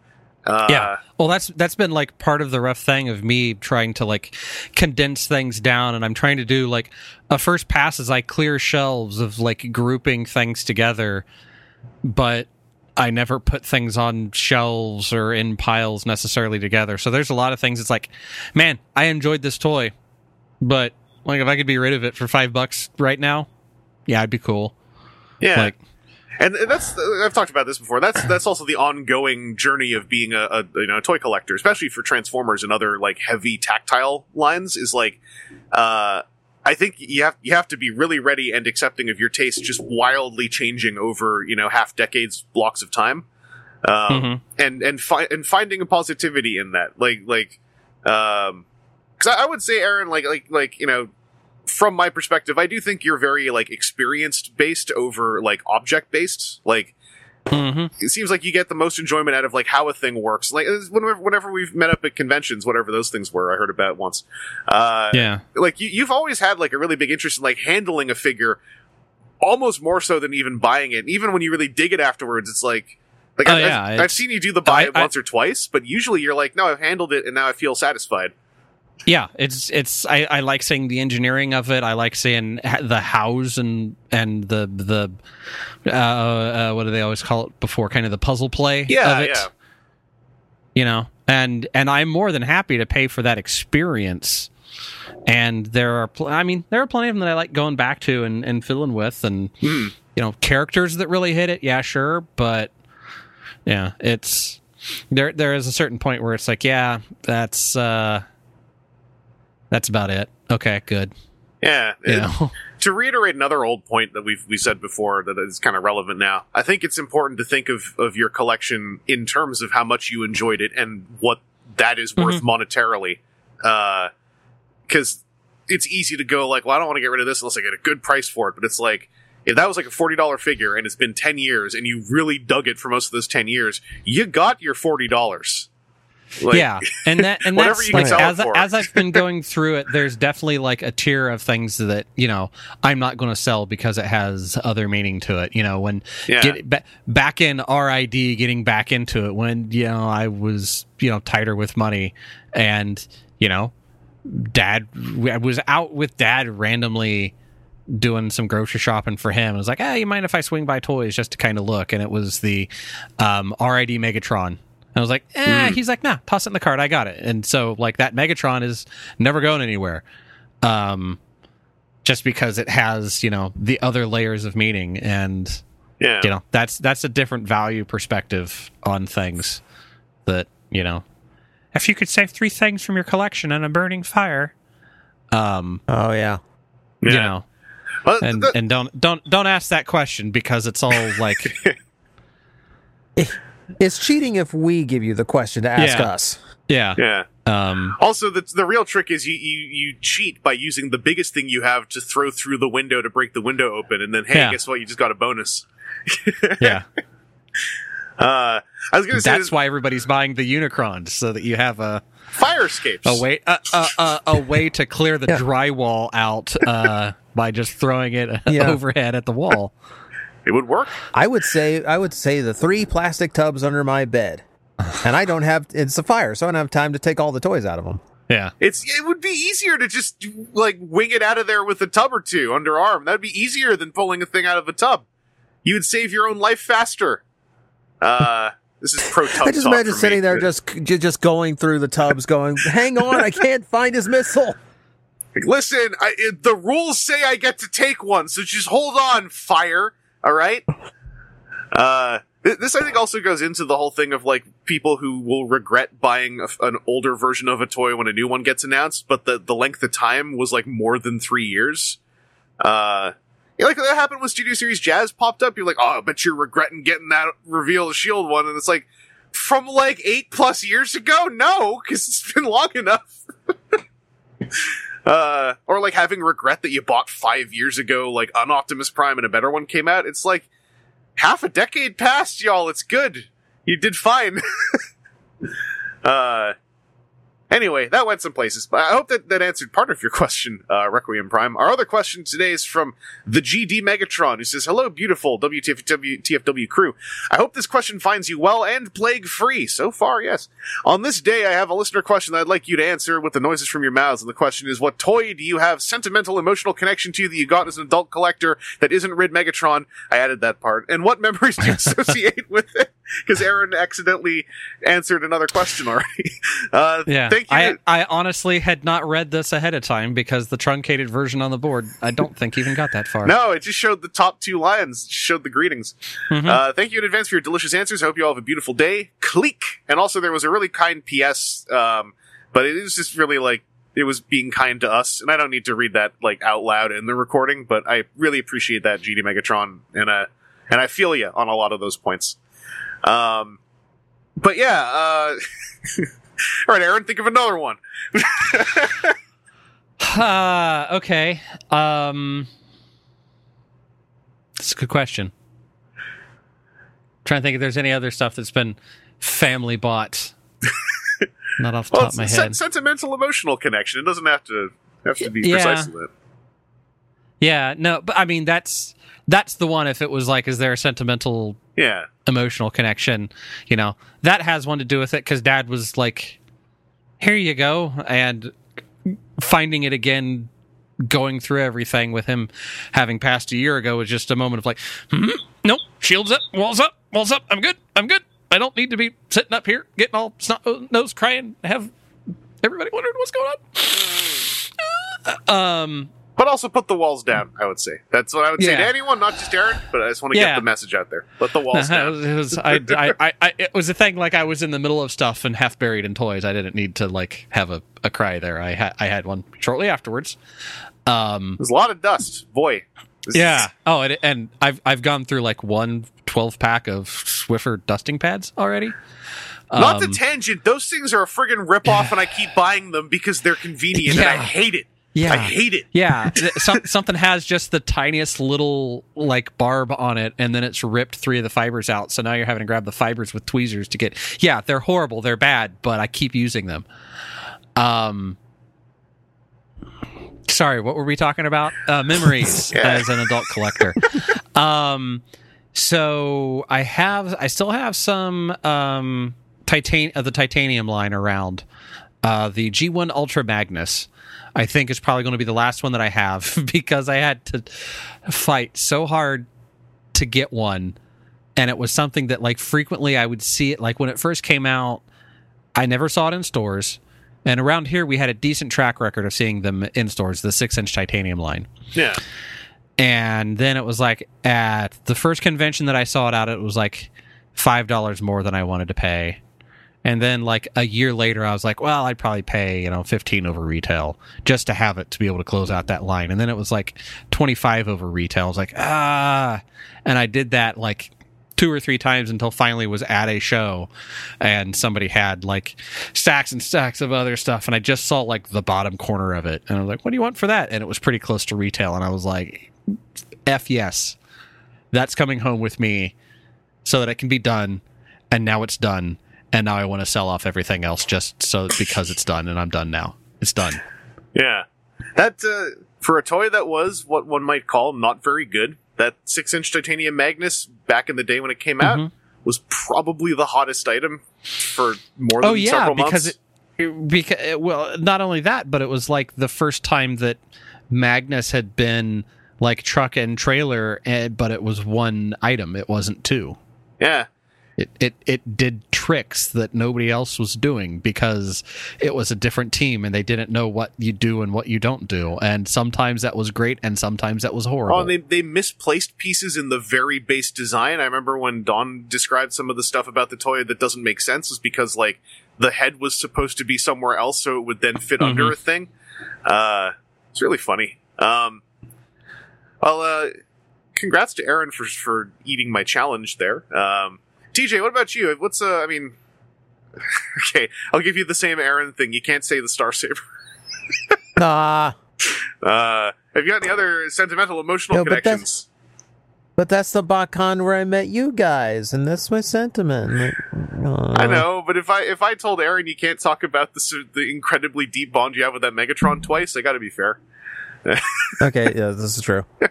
No, I got another one. It's I think I've told the story before on the show, but it's been a while. But my G1 Beast Box and Squawk Talk. So, I had a friend of mine from out of town. He wanted to go to MetroCon, so I let him crash in me and my friend's room. And I wasn't really expecting anything. It was close to my birthday, so he had a birthday present prepped for me. And I think I told the story somewhere on one of my YouTube channels, or I might have just given him a list. I can't even remember. It's been a while now. But those two were always like my cassettes, because I can remember playing with Squawk Talk, and I knew in the back of my head, it's not Laserbeak, you know that, right? But like as I was playing with it, no, this is Laserbeak. This is Laserbeak flying around. I don't care that he's blue and gray. That was just what it was. It was my replacement because it's what I had. And those two went away in my grandmother's yard sales. Like I left them at my grandma's house, and if I did that, she assumed I was done with them. They were gone that weekend. 25-cent sticker at a yard sale. I will probably never know. I probably never remember all the G1 toys I had because of things like that. Yeah. Mm-hmm. But I had a really strong connection to those two toys, and I started missing them as I grew up. So my buddy comes and stays with us, and as a birthday present, he's got those figures for me. And he will tell you I've never cried over getting a present before, but this is as close as I came, because it's such a strong memory from my childhood that just suddenly came back into my life. Yeah, that's my favorite kind of emotional tie, is like, especially when it's not like a prestige toy. Like even Aaron's like Red Megatron thing. Like Red Megatron, I think never became a prestige toy. Like it just has been ubiquitously around. And like, G1 Beastbox and Squawk Talk are, they're G1 toys, but like they're often not like, this is top of the list. This is top value, these two. And I like it when stuff like that like gains that extra value from those sort of memories and stories. I've thought of because I have a bunch of like childhood ones I can always mention, but like I have a newer one along these lines, which is Sentinel re-edit Iron Man 1. I believe it was Bleeding Edge was the first one, the original one that kicked off that line of the Chemical Attack Iron Man figures. Because I've been thinking for like a year now of how I want to get rid of them. I think because I decided like Kuro Karakuri is that same team doing all that metal build stuff, but with Transformers, and I don't really care about Iron Man enough to keep owning 5 high-end Iron Man toys. I liked that line, at least the 5 that I collected, because of the Chemical Attack team. But the first one, I'm going to double check this. I think it was Bleeding Edge. The first one, I still kind of want to keep, because that toy ended up, it is Bleeding Edge. That one ended up kind of informing, like, why I have the tastes I have now. And, like, it was a big epiphany moment for me of realizing, like, why some high-end stuff clicks with me and why some stuff doesn't. And it also opened my eyes to, like, on more granular levels, like, why I still have a wonder at some toys and collectibles, like, as an adult. That's one I've wrapped in bubble wrap and like brought with me to panels I've done at like Con Bravo about toy collecting in general, to illustrate like what, like, the modern beauty of toy design can be, with all the interlock articulation parts. And I've been sitting there like, I've been looking at all the other ones, and I'm like, yeah, I could let these go. But that one, I'm like, this one means a lot to me in recent times. And it is sometimes harder to get an item to have that connection with you, like past a certain, age, I think. And so that's been one for me. Like that one really has like this very personal connection to my brain that was not intended even when I bought it. Like I was like, oh, this thing looks kind of cool, I guess. And it ended up opening my mind to like why I like a lot of stuff that I like now, as opposed to stuff I liked, 10, 15 years ago.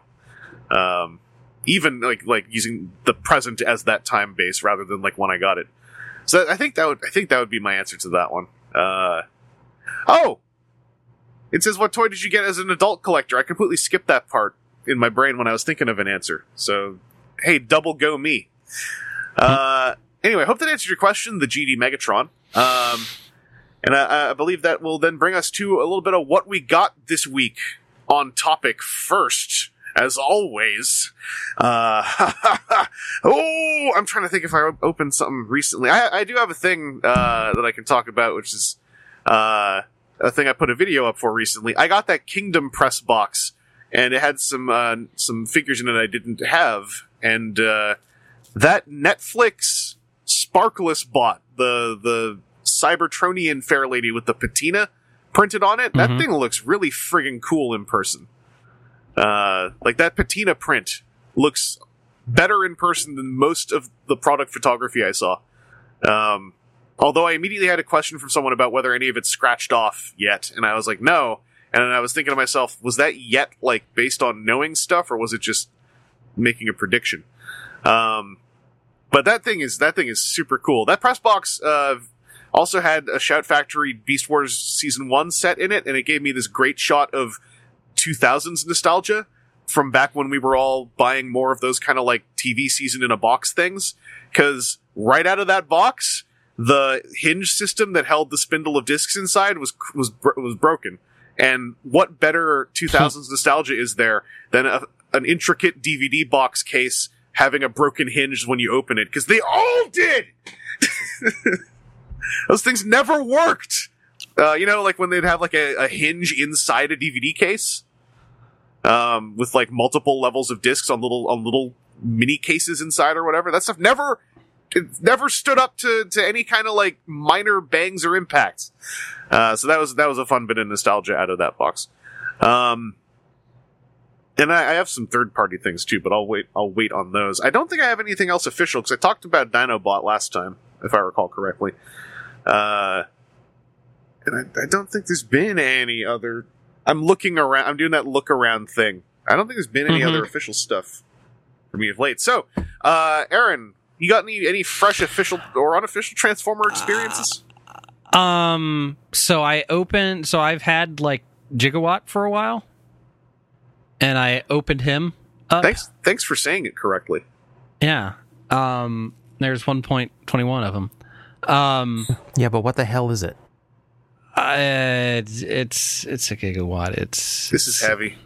It's heavy. It's gravity changes, and you can get plutonium at your. Why don't these corner. Back to the Future references make like a tree next to a door on a submarine and go away from our conversation? So, I mean, it is very much that that same like sideswipe mold with extra tricks on them. And I don't think before I opened them I appreciated how much those extra tricks were. On top of, I liked the like texturing that they gave to his exterior panels that really gave it the look of just the stainless and kind of the feel of like the stainless steel with just the like physical lines in the mold. That stuff carried through in production in a way that was really impressive to me. Yeah. My only like issue with him is the Mr. Fusion does not want to stay on the back of him or on the back of the gun. It sucks for anything. The Mr. Fusion sucks. It's like the peg is just slightly too large on one and slightly too small on the other.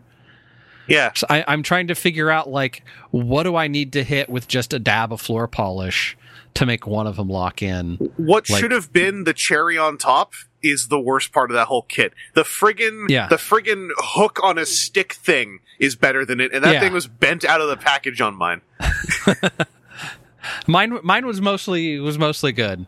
But yeah, that it was like, oh, that's cool, Mr. Fusion, and then it just like goes whoop off of the car. It's like, that's not how I want that to go. Yeah, I spent a day convincing myself it was still good and that I was screwing up too. I'm not even doing a bit out of that. I was like, no, this can't possibly be. It has to be me. I have to be messing this up. Yeah, so that's one of those things. I wish I was still going into work. I would like, no, I need to check out the precision calipers. Why? Reasons. You should just check fix them out. A toy. Check them out, and then cite the pandemic as why you can't give them back. Yeah. Well, no, that'd require me going into work, and I realize that it has been a year now since I have been in the office space. You're going to get there and they're just not going to be there. Someone else took them on the way out. Yeah, of the 100 some odd people that used to be in our office, I think it's now down to 7 total. Yeah. There's a skeleton crew because they want to push us even more out, even though people are getting, I don't know, business, man. It's cheaper for us to work at home for them because then they're not having to pay for electricity or something. Tell them you're fine with it, but they got to send you the calipers, then you're good. Yeah. No, I got to work on a thing. I got a project. Please just deliver to me the $500 precision calipers that have to be, that still, even though nobody's using them, like one of the jobs that somebody has to do is send them in every 6 months to be calibrated. We have 2 sets of them. We have 2 of them. And that way we always have one and the other one can be off being calibrated. Precision tools. Yeah. But yeah, that'd be back to what would be a horrible waste of money and time. But yeah, I think that's the one Transformer actual thing I've opened. Would the Beast Box stuff be considered third party ish or off topic ish? No, we're not Big Bad Toy Store. We're not ingrates who are calling it third party toys. Sorry, that's a hang up I've had for a while. They list them as third party toys, and I'm like, of what? Yeah.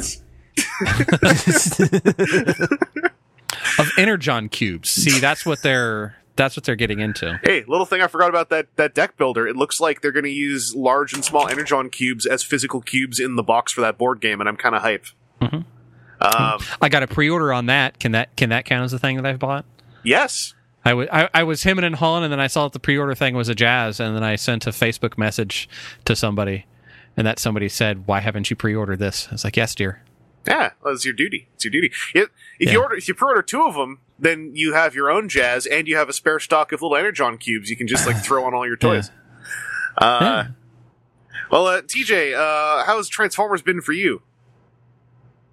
Pretty thin. I'm caught up on most, and anything interesting, I'm either waiting for it to show up in my area or, just not in the mood to buy it online.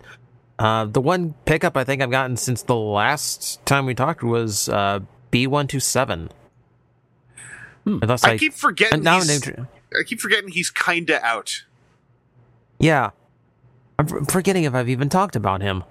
I don't think I have, because he's... No, you haven't. We haven't, because I know we talked about Cliff Jumper, and we talked about B127 as a tangent to something else, but it was mostly about the Jeep being good.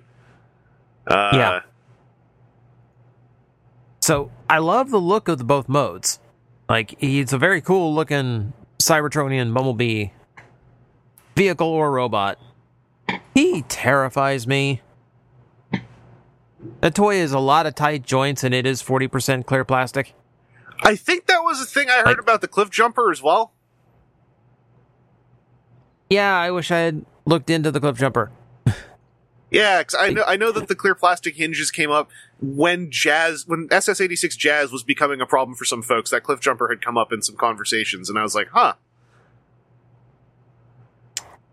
Yeah, but it's an unnecessary amount of clear plastic is what it is. I don't know why half the parts are made out of the stuff that they are, but it's still it's a nice figure if you're not as squeamish about that kind of stuff as I am.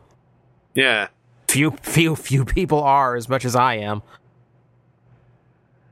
Well, because he is the very Jeep Bumblebee-esque Transformer. Like it's one of the ones where it's hard to really call it a retool because all the parts are pretty much different, but the pattern is similar, right? Like with the backpack ending up being a hunk on his back as opposed to the Jeep. What are we calling those? The reskeletizations? Yeah, I liked Transformers. I liked using Transformation Skeleton, and then a bunch of people told me that's ridiculous and never really said why. And I was like, well, if everyone thinks it's ridiculous, then I'll keep saying it. But that's the whole thing. Fandom's letting me down. We got to find a term for this thing. But yeah, it is basically it's the engineering of the Jeep Bumblebee with an extra backpack full of parts. So I'm still of the mindset that the Jeep Bumblebee is the best Bumblebee we've gotten out of Studio Series. I agree. Immediately followed up by the I think number 49, I think, is the the first Camaro Bumblebee in Studio Series. That one's also really solid, but it's not as solid as the Jeep. I think it was 49. I can't remember anymore. There's a lot of Bumblebees. I could try to remember the numbers. It's the one with the 07 movie logo. That's all I really remember. Yeah, I still want to pick up B-127. Cliff Jumper I've actually seen float around. Cliff Jumper, the Wreckers, and Satellite Soundwave are Studio Series toys that I've seen and been like, maybe I won't. And I feel weird about that. But a lot of people told me that I made the right choice with the Wreckers. So I'm not sure. But B-127 I kind of want just because I like that movie so much. And apparently we've got a bunch more on the way, so I'm kind of hyped over that. I hope so. That movie deserves a lot of toys. Although they've already made all the toys of the ones I want for the characters. Because yeah, anyone from the opening scene is more like, well, this is just neat to own, I guess. Yeah. He looked cool. Yeah, I mean that brawn is neat. It's a neat brawn. I wouldn't hate it. Yeah, it's hopefully B-127 holds up for you. I've been eyeballing my Jazz a lot, and I've been like figuring out I think I know how this toy can survive, but I'm worried about the doors on him because they kind of can catch easily if you don't do things really specifically, and that bugs me a little now. Yeah. Well, I got a couple third-party things I could throw in here. I'm gonna go into our little text chat and put a couple tweet links up of photos. I had 3 members of the Ocular Max Bruticus for a long time, and the Leg Boys took a while to come into stock, and then I was waiting for Optus Pexus, the Optimus Prime toy that looked like it was made specifically for me. So I was like, well, I'm going to wait till he comes in stock. And then he never did for a long time. So I finally got him! So I can talk a little bit about these. Optus Pexus is Super Cop Optimus Prime from IDW1. But he's from the Mastermind Creations reformatted line, and he is a figure designed with articulation at the forefront, looking at stuff like Chemical Attack. And I love the figure. I have actually some solid critiques on him, but that's after saying I love the figure. His hands, for instance, are very similar to the Astrobot hands or Soul of Chogokin Gao-Gaigar's hands, where every finger has 3 joints and can also spread at the base on a 4th joint. And they're sized really well, so they can form a fist really decently. He has enough extendable joints in his torso to bend over and touch his toes without bending his knees. When you transform him, you in a very simple way, you build a hydraulic piston that moves with his knee bend when you transform him in 2 steps. It's genius. I like the toy a lot, and I think that it is one of the best transforming robots I have seen in a long time.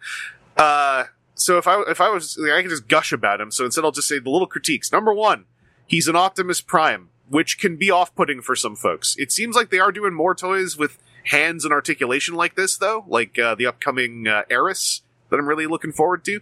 So just, yell at him on Facebook. You want to see Optus Pexus, but not Optimus Prime. You want to see other characters like that. Also, his accessories are kind of a bummer in that, none of them can really stay on him. Like those, you see in the one photo, he's got those silver wrist blasters on his forearms. Those things pop off and pop on. They even have a sliding joint for if they're on in robot mode or truck mode. But because of how the transformation works, you have to take them off when you transform them. There's no room for them to stay on, even though they end up in the same place at the end. There's parts on his legs that have to move past where they are sitting. So that's kind of annoying. But those are the little annoyances. His truck mode is just, it's a little Cybertronian truck with a bigger front than the back, so it carries through on the fist on wheels kind of idea. And it's just a fascinating toy. At least look at a video of how this figure transforms and how it articulates. It's incredible. Huge. I was gonna say applause. to you, Mastermind Creations, but it's like, you know, I don't know who's listening, but like it deserves a lot of kudos. The all built-in Assaultus Bruticus, the combined mode. So I didn't bother with the add-ons that were like little shoes to make him more toy-like and give him bigger feet. I kind of wish I had, if only because they seem to have disappeared off the face of the planet now. But I prefer him as he is, where you don't need any extra parts. He just forms Bruticus. The hands and feet and chest plate and head all come out of the various robots. It's built into them. So specifically, aside from, you know, having the combined mode, I got their Swindle and their Brawl. I'll link you guys to a little thread of 3 photos I took of their Brawl, Probus. Swindle and Brawl from the set are actually my 2 favorites. The Brawl is worth buying on his own if you like a tank that turns into a robot. That's just a good toy. And these are all, as far as I know, Alex Kubalski joints, fellow who also has worked on Transformers Animated's toy line, who has an ethos on transformation that is really in line with my own, and that carries through on Brawl especially. Like, there's clever, awesome tricks going on, but also it's pretty straightforward. And like Brawl does some cool stuff where his arm transformation is just fascinating. Or like the tank tread chunks curl up onto each other to form the mass of his biceps. And the way he turns into a foot is also really cool. I am a big fan of this set of 5 figures. Like, it's got some ups and downs. Assaultus, the combined mode on his own, I would not say he is unstable. I would say he wobbles a bit because his feet are not gigantic. They're not small, in my opinion. They're just not gigantic.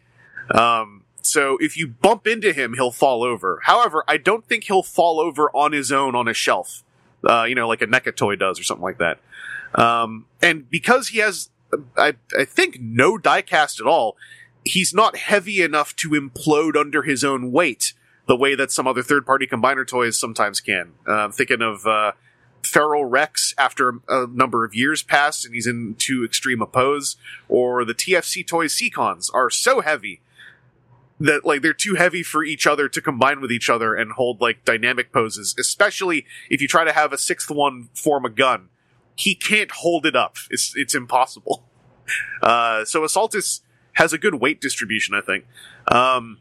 I am going to try to do the ratchet swap on his shoulders because they're a little bit too weak for the weight of the blast-off arm specifically. But the articulation on it is so good, and then the individual figures are more or less so good. The only real bummer is the Vortex transformation. You basically have to pop his head off and then back on. You're not supposed to, but it's easier, and it will just happen. There's not enough room for his head, and the ball joint is not weak, but it's not strong enough to deal with stuff banging into his head while you're transforming him. But it makes me really excited for the Defensor they're going to be doing in the same style. So I'm hype about it. The only thing I have left to do, I have to find a battery to put into the head so the eyes can light up, because it's a weird battery. And I would like to track down the Boots add-on set eventually. I refuse to pay extra for it. I just want to own it so that I have all the parts. And yeah, that's about it for my what I got. I yelled about the all built in a lot, but like neither of you really like Aaron. This is the epitome of a thing that I think you should get to mess with at a convention, and I hope you get to. I think you'd really dig some of the tricks this thing does. I probably would. It's one of those things that I've kind of looked at and just been like, yeah, I'll lovingly like handle somebody else's at a convention or at a get together if those can ever happen again. Yeah, like I think especially you will enjoy the way that the arm bots have a hand built in, and it's split in half. So half of the hand is in each shin, but the combined hand has a dedicated wrist swivel that has a range of motion. Like, it's just very smart geometry. It's lovely. It makes you want to look at the CAD models, kind of thing. Mm-hmm. I'll always look at CAD models, man. You don't soft play a good CAD model. You give me a CAD model, I'm just sticking my teeth into that. TJ, I was wondering, do you? Because I don't know if we talked about it that much outside of these what we got. How do you feel about like the concept of all built in for a combiner, like skipping having any combiner kibble, as it were. If they can pull it off without sacrificing anything in the robot mode, especially, then yeah, that's actually a really cool thing to be able to pull off. You know, I've seen third-party companies do a good job. I've never actually gotten any. Like, and I've never gotten. I don't think I'm. Aside from Hercules, I don't think I've ever gotten a third-party combiner. Yeah, I mean, they're hard things to get into because like as the years went on, there have been established patterns of disappointment that can happen at the end of those journeys. Yeah. As I say that, I lie. I did get the Technobot set. That was a while ago. I can't remember who did that. Oh, that was the Warbitron one. I remember we talked about that. Yeah. It's the one. It's the one. Let's do Devastator 20 times, but Technobots, one pass. That's good enough. Yeah. It was either it's either Warbitron or it was Make Toys. Now I can't remember which one. Either way. There's only one. It's like we covered the base. Oh no, there's two. There's a big one, and then there's the Make Toys one, which is also big, just not as big. Okay. But cause I remember the conversation. Now I can't remember which one you got, and trying to describe the differences won't help because you'd need to look at both of them side by side. Oh god, it's going to make my head hurt too much. That's actually one I would love to see all built in is Computron, because you don't even have to hide the combiner kibble; just build it into the alt modes. Yeah. It would work. I think you'd get a kick out of messing with this Bruticus as well. It's Onslaught who's the real piece de resistance, because Onslaught's torso basically vomits all of the Bruticus chestplate stuff out in 3 segments. It's just beautiful. It's so beautiful. It's good transforming stuff. But that's all the on topic what we got this week's. I'm going to jump over to Aaron because I know you got beast boxes, and I want to know which ones and how you feel about them. I got Leonardo and Stargazer. So that's the white lion and the blue-green, like, brontosaurus guy. Oh, that's after I stepped away from them. I want all of them, and I couldn't afford them all. Yeah. So my Leonardo definitely needs a lot of floor polish on him. Hips, tail, all of it. Like, it's one of those things where, like, the ball joints I feel like are very good dimensionally, like, in one way, like around the equator, they're very good dimensionally, but as soon as you're off of the equator of it, it's very much out dimensionally. So there's like one spot where it's good, and as long as you're moving it in that plane, the ball joint feels like a ball joint should, but then like you set it down on the table and it knocks it just a little like 5 degrees out of that plane, and then it just like wants to go flat. Like they're not perfectly spherical, the connections. Yeah. That bums me out when I hear that. Yeah. And that's something that I don't know if it's a matter of like some of these, like there are screws there that maybe if I give the screw just a little like tweak on it might be enough to pull the sockets together a little bit to make it better, so that where it's good now it would just be a little bit extra firm, or if it just needs some floor polishing altogether. Yeah. But just a couple of cases of that, and plus I think this one's a little bit earlier in their line, maybe. Yeah, like there's the earliest stuff is the stuff I bought all of, and then there was a pause, and during that pause it kind of fell out of my budgetary windows. Those ones you got are after that part, but I think they're still not like super recent. Like the most recent one was the Kabuto Beetle, which apparently is incredible by all accounts. Yeah, it was quite a few people sharing that made me go, maybe I'll go take a look at these. And these were a couple of things that were available to be shipped rapidly and were purchased on my birthday, so they're kind of a birthday gift to myself. Yeah, happy birthday! But thank you. Even though it's like a week past now. Hey, if we're within a week, there's a 1 week window in both directions. Yeah. And you're still not going to publish this until like August, so nonetheless, people in August. August is the second hemisphere of Aaron Day. That's when people should be offering praise anyway. That you know. But Leonardo's the one that I like better. just because he's got more posability and more action to him. Stargazer's interesting because he's bigger, but like where Leonardo as transformed, you can't tell that he turns into a cube necessarily. Stargazer, oh yeah, he's a square boy. That it's very clear. He's got some neat tricks to him, like he has a lever on his bottom that you push up and it gear pushes out like two cannons from his sides. So he has neat tricks to him, but it's much clearer here that he turns into a cube versus Leonardo, who very well could just be like, I don't know, this is some lion action figure-y thing. Yeah. But yeah, they're neat for being $25 a pop. They're pretty cool. I probably wouldn't want to pay much more than that. The little cube things that they come with are a neat. All right. You can link them addition. together. You can link them together. Yeah, I stacked them vertically and then was very concerned because I couldn't unstack them until I put 10% more pressure on it than what I thought it should to get one corner to pop off to then get it loose. So that was my experience with stacking them vertically. So now they just go horizontally. Yeah. Well, you can eventually just stack them into like a large grid dock, so you can have your Beast Box launch bay, and you never have to take it apart. Yeah.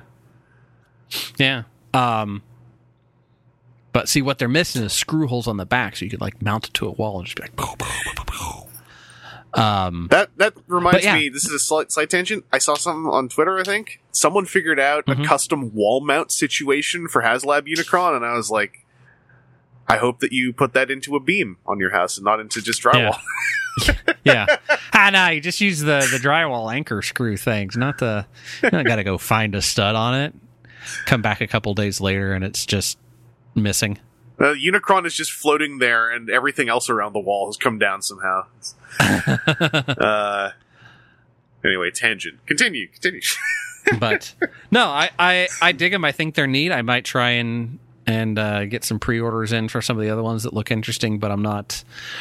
These would be great grabs at a convention, like Iron Factory style stuff, where it's it's walking around folding money, but not like break the bank money. Generally speaking, and especially because I know a couple folks who have been keeping up with that line, you can't really go wrong with Beast Box if you just buy ones that you think look cool. If you like transforming toys across the board, it's some of the most unexpectedly fascinating transformation engineering, considering what they're doing, basically.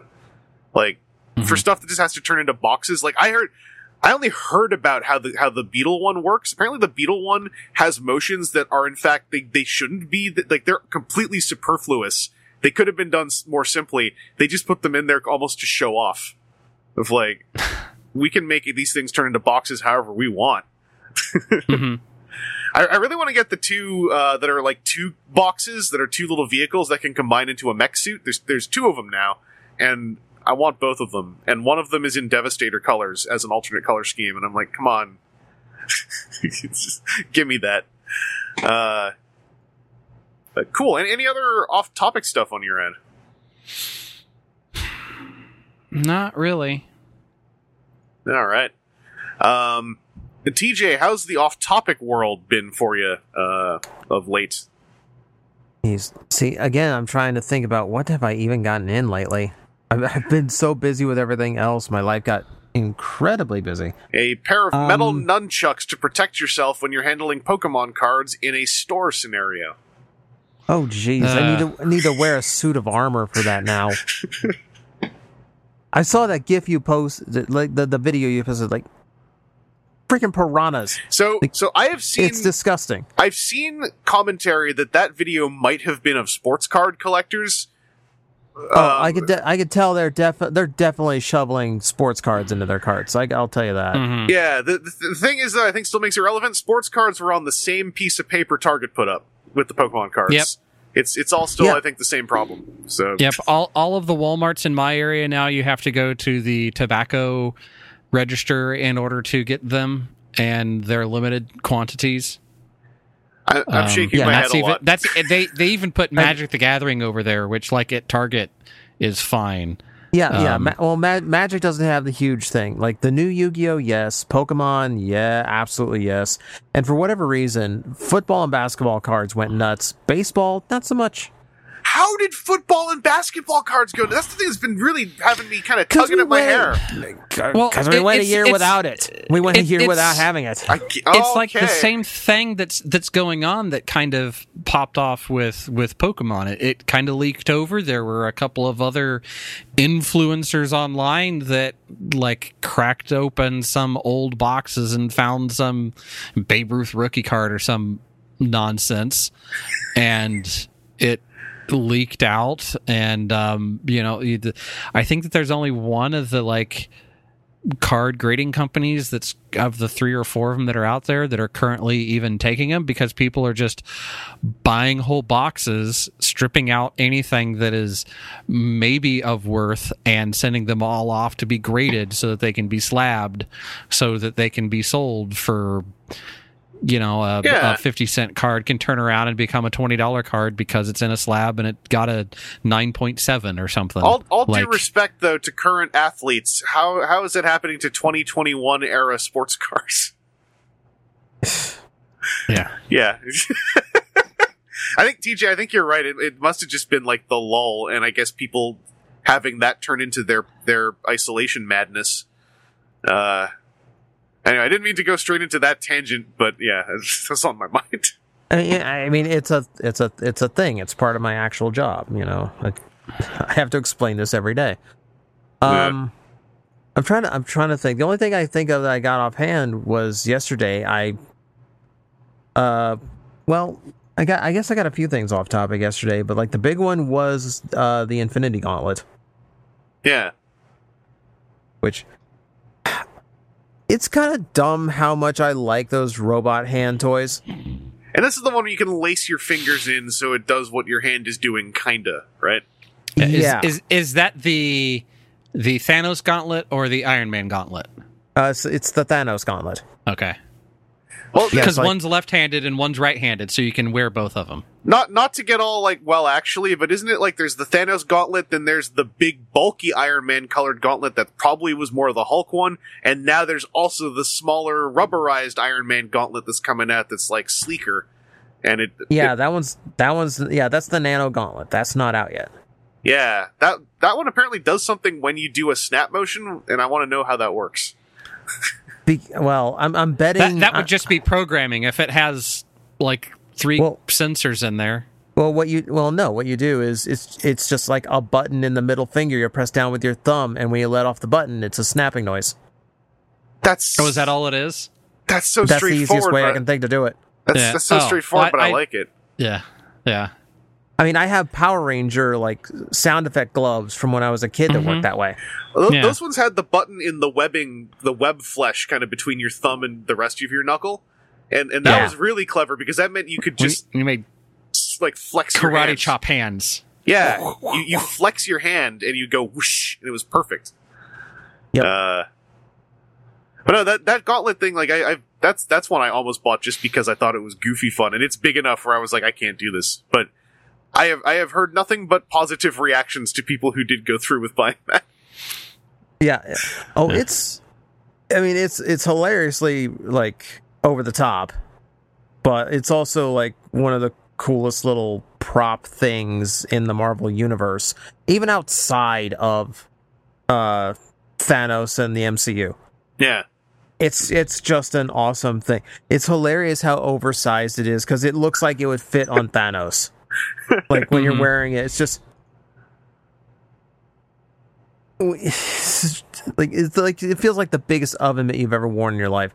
But like, yeah, it's neat just to the fingers flex at the same speed as your hand. It's that weird like body separation thing of where like this is not my hand, but it's moving like my hand.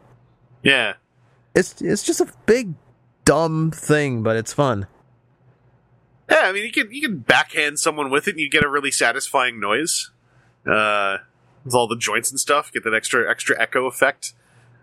I was actually really see if I See if I can embed one of the gems in their head. Yeah. I was kind of digging from the Fan Fest when they showed the Eye of Agamotto from that line.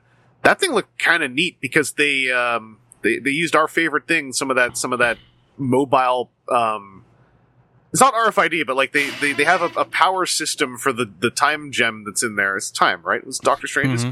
Yes. Where it lights up based on a power source that it's connected to in the Eye of Agamotto, which has a really cool, like, it's simple how they did it, but they arranged the parts so it looks like a lot of stuff is moving when it opens. It's kind of neat when you look at the video.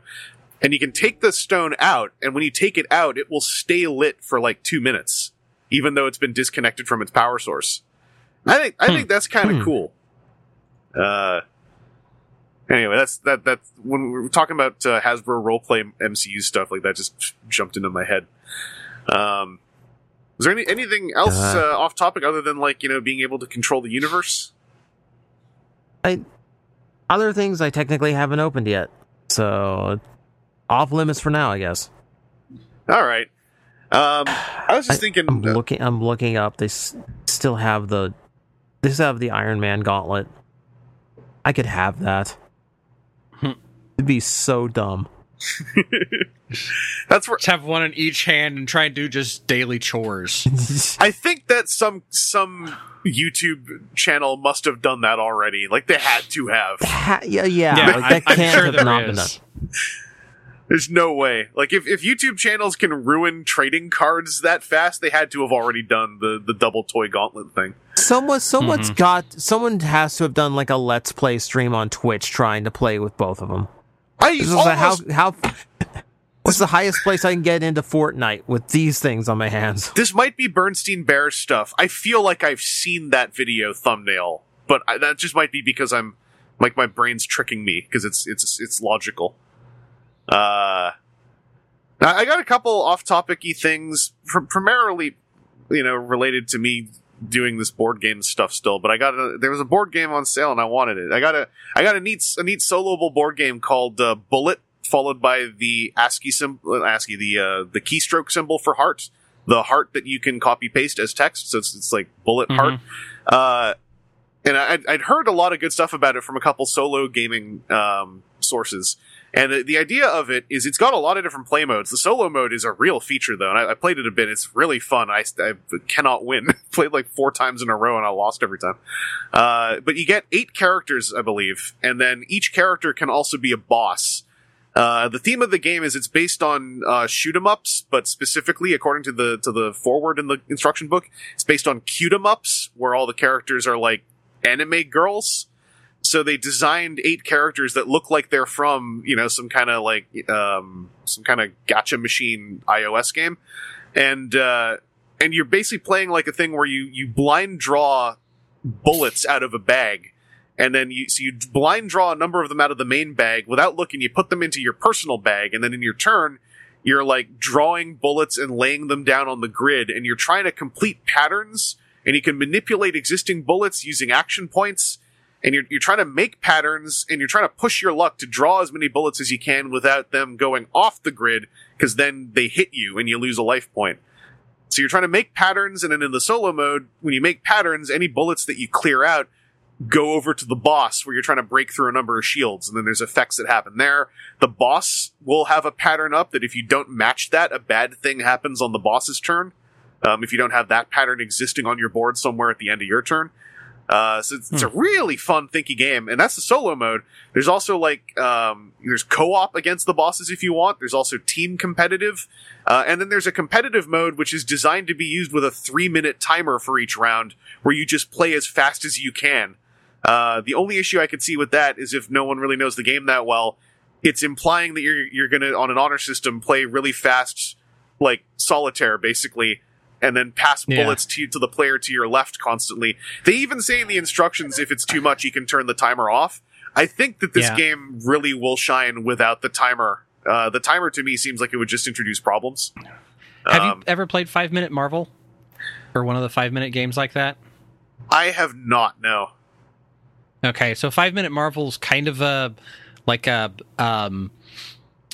frantic matching game where each player is playing as a Marvel character, and as such, you've got like a set of special power style cards, but you've got a stack of enemies that you're fighting, and to beat up each enemy, like you need 2 tech points to beat up this enemy, or you need 5 energy to beat a bigger enemy, or you need 2 speed and an energy.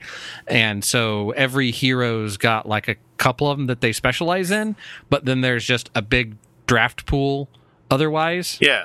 And so it's a 5-minute timer that you either have a timer thing or there's an app for it on your phone that you can get on your phone that just counts down the time. And so that it's you and how many other people sitting there trying to work together to match that, while then choosing to like draw cards from the main pile or draw cards from your special pile.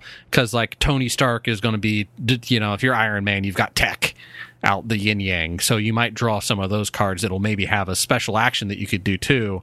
But there's something like if you run out of your cards, then there's a different issue. I forget what the like later things that go on down the line are, but it's very much a frantic thing, and then you're just like, I got this, and because it's on a timer, and when you get into the last rounds, it's like really close on the timer where you're just like throwing cards down and pulling the boss off and doing another thing, where it's definitely a thing where it's a co-op game. When you're doing it that quick, you've got to like be trusting that everybody's being good at their co-ops. That's why with Bullet, they're like, you can, if you do competitive, it's like 2 to 4 player competitive. And I'm like, that's like, I think everyone has to not only be, there to play a game properly, but they also all have to know the game.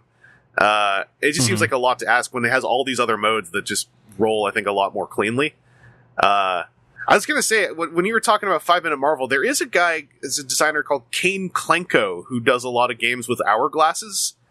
Or that's apparently kind of his thing. Like there's a game called Fuse, where you use you can use an app as well, but it's like a app or physical hourglass, and you're using dice rolls to try to defuse a bomb. And he did a similar thing for I just haven't played it, but there's a pandemic called Rapid Response, which is a Kane Klenko pandemic, where there's like a timer and you're trying to do pandemic relevant things, but also on like a little clock timer. It's an interesting idea. I think the whole concept makes the most sense to my brain when it is like a co-op scenario, and also when it's not complicated.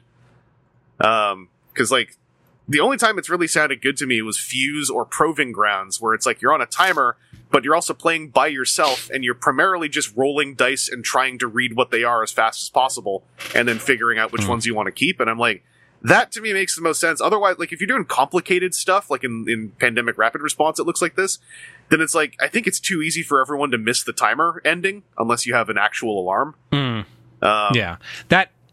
At least that's like why we went for the app on a phone rather than because we were doing this at Merlin's Beard at the Board Game Cafe, and they've got like sand timers and the stuff and the like that you can borrow, but it's very easy to do that, or you have the one person that all they're doing is staring at the last like 60 grains, go through it rather than actually like play and get us the thing. It's like, oh no, I had that last energy we needed the whole time. Well, you're just paying attention so that didn't run out. The nice thing about Bullet is the instructions literally say, if you're going to use the timer, like, use your phone, or we have a website with a clickable timer or something like that.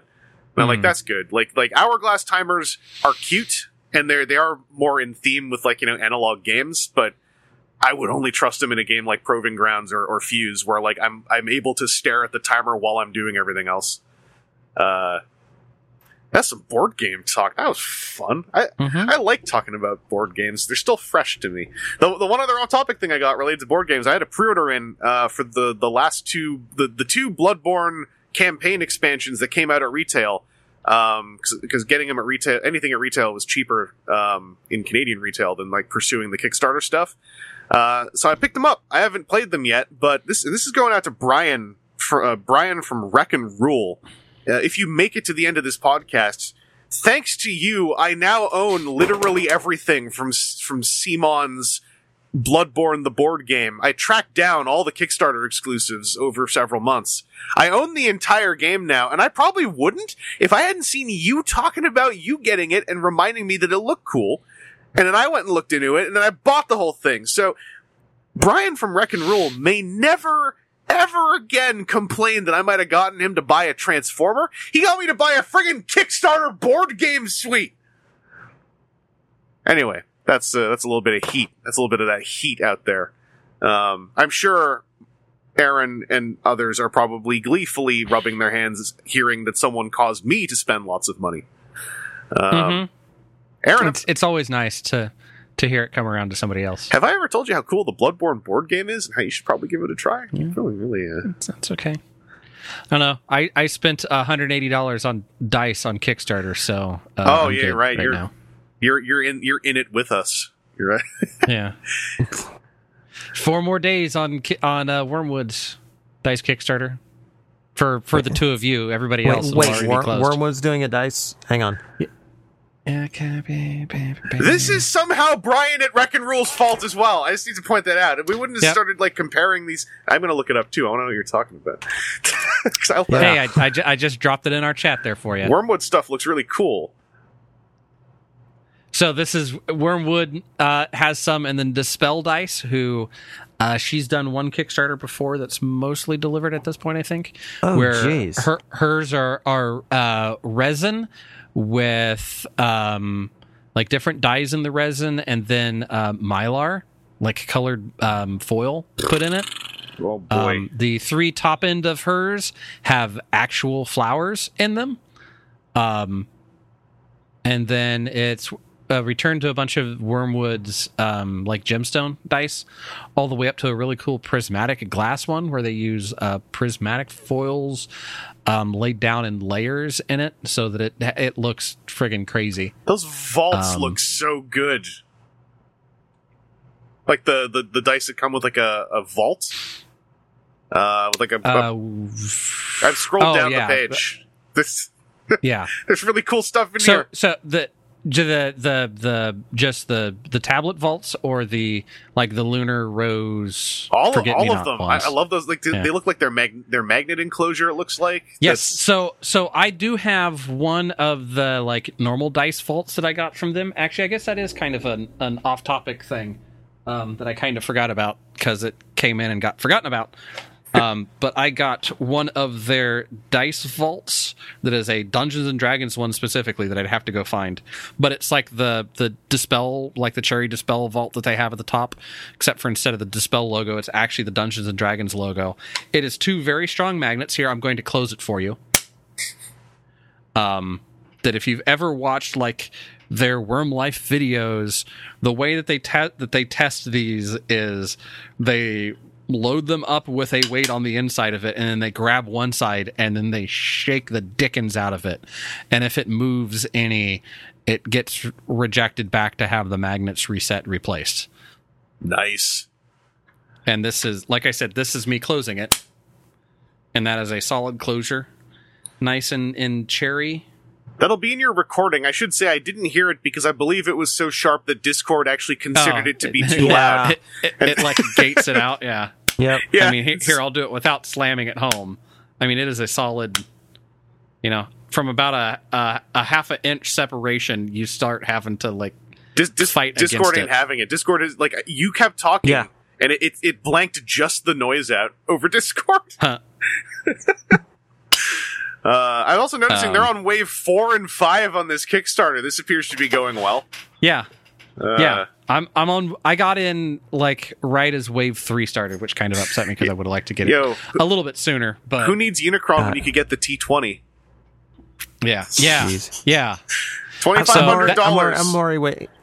Waiting for Pixel Dice. I don't need to do this too. That's another one. If you watch their videos, the previous T20 was not as large. That is approaching softball size. So this chunk is tungsten. This is a solid tungsten D20 the size of a softball, and the blurb says, if you need to ask how heavy it is, it's not for you. We shouldn't have made this. No one should buy this. I think in one of their things they said that they've got 4 of those or 5 of those sold. Kill someone with it. Yeah, you could kill multiple someones at the same time with it. Yeah, if they're all standing in a row, you just hurl it at them, it'll go through all their heads. But yeah, then for like as like their kind of stretch goal thing, they're doing a Guinness Book of World Records longest chain of or longest string of dice or something, and then anybody that backs it in the next 4 days will get one of those dice as well. It's one die for every backer they have. Oh, nice. These colorways, I call them colorways. This goes beyond colorways, but like these look incredible. This is like not just this. Every time I've seen this kind of stuff at conventions, I count my blessings that collecting dice somehow just bounced right off my brain. Like you're lucky that like the dice goblin like infection never got to you, because I have the personality that totally would get hit with that. For whatever reason, collecting thousands of dice just doesn't click with my brain unless they all serve a purpose. So when I have bought just like simple Chessex dice boxes for print and plays, I get grumpy that like, oh, this is $9, the other one's $6 because I want the certain colors to go with certain games. But I count my blessings, because otherwise, like, even then, there's stuff in here that like would break me if I saw it in person at a convention. Like Vaporwave and Voidwalker, I would just be like, no, I'll buy those sets, sure. Yeah, I think that we were looking at I'm trying to remember the ones that, because I really liked the which one was it? The Event Horizon? The kind of like light blue with gold in it. And then Alfie was wanting the 80s Kid. And then I think we were going to like figure out what the third set was going to be for us. Yeah. I'd really like the Raised Obsidian, but that's much more expensive. And my concerns with the gemstone dice are always that like they're actually stones. It's not like plastic poured into the shape to look like that or something. So they can have issues if ever like rolled aggressively or anything. Yeah. I'm thinking just from the top bunch of these, I'm looking at these and I'm immediately like, yeah, if I was faced with this table, it would be Vaporwave, Voidwalker, Nightbloom, possibly Knife Dancer. It's gorgeous looking. Yeah. I even have I do have a dice tray and dice tower that work with these really well because they're all fabric and magnets. So it would treat the dice well, and it would also treat the table well. It's the fold up dice tower as well by I think it's Die Hard. They have like fold up dice trays and dice towers that can all fold flat. And it's a great little kit for me trying to play my solo games in small spaces. Damn, yeah, that looks really cool.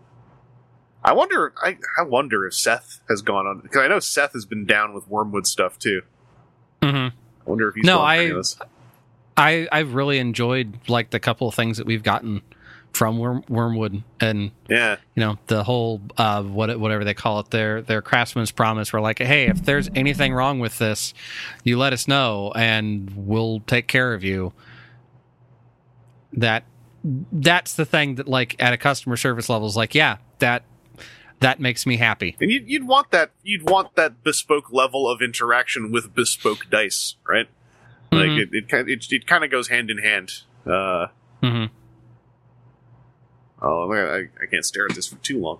I think that brings us to the close for off topic what we got.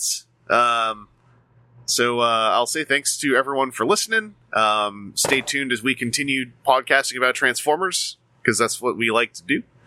And there's nothing else really on the top of my head here that's like upcoming stuff. I guess because we're still technically in the front half of a new year for a couple more days.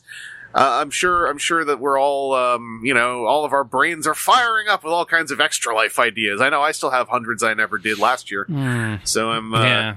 Have you signed up for Extra Life this year? Nope, because I still think it's January. So yeah, it's definitely not. Yeah, I have Extra Life dice. I have a whole bunch of those that were bought just before the pandemic that I've not done anything with. So, yeah. Yeah, we'll figure some stuff out. But in the meantime, check in on us on Twitter and etc. We're always floating around. As always, any complaints, send them to Aaron. I think I haven't done that for a few weeks, so I wanted to make sure I got the message out there. And above all else, please do stay safe and survive. It's, for a lot of you listening, it is now a period where you're able to start getting things injected into you if you have not already. If you're in Canada, trust me, I am too. We're doing our best with the current supply situation. But it's important to keep looking ahead and look forward to late this year and early next year when perhaps whatever comes next arrives. Either way, we'll keep podcasting. Take it easy. We'll talk to you later.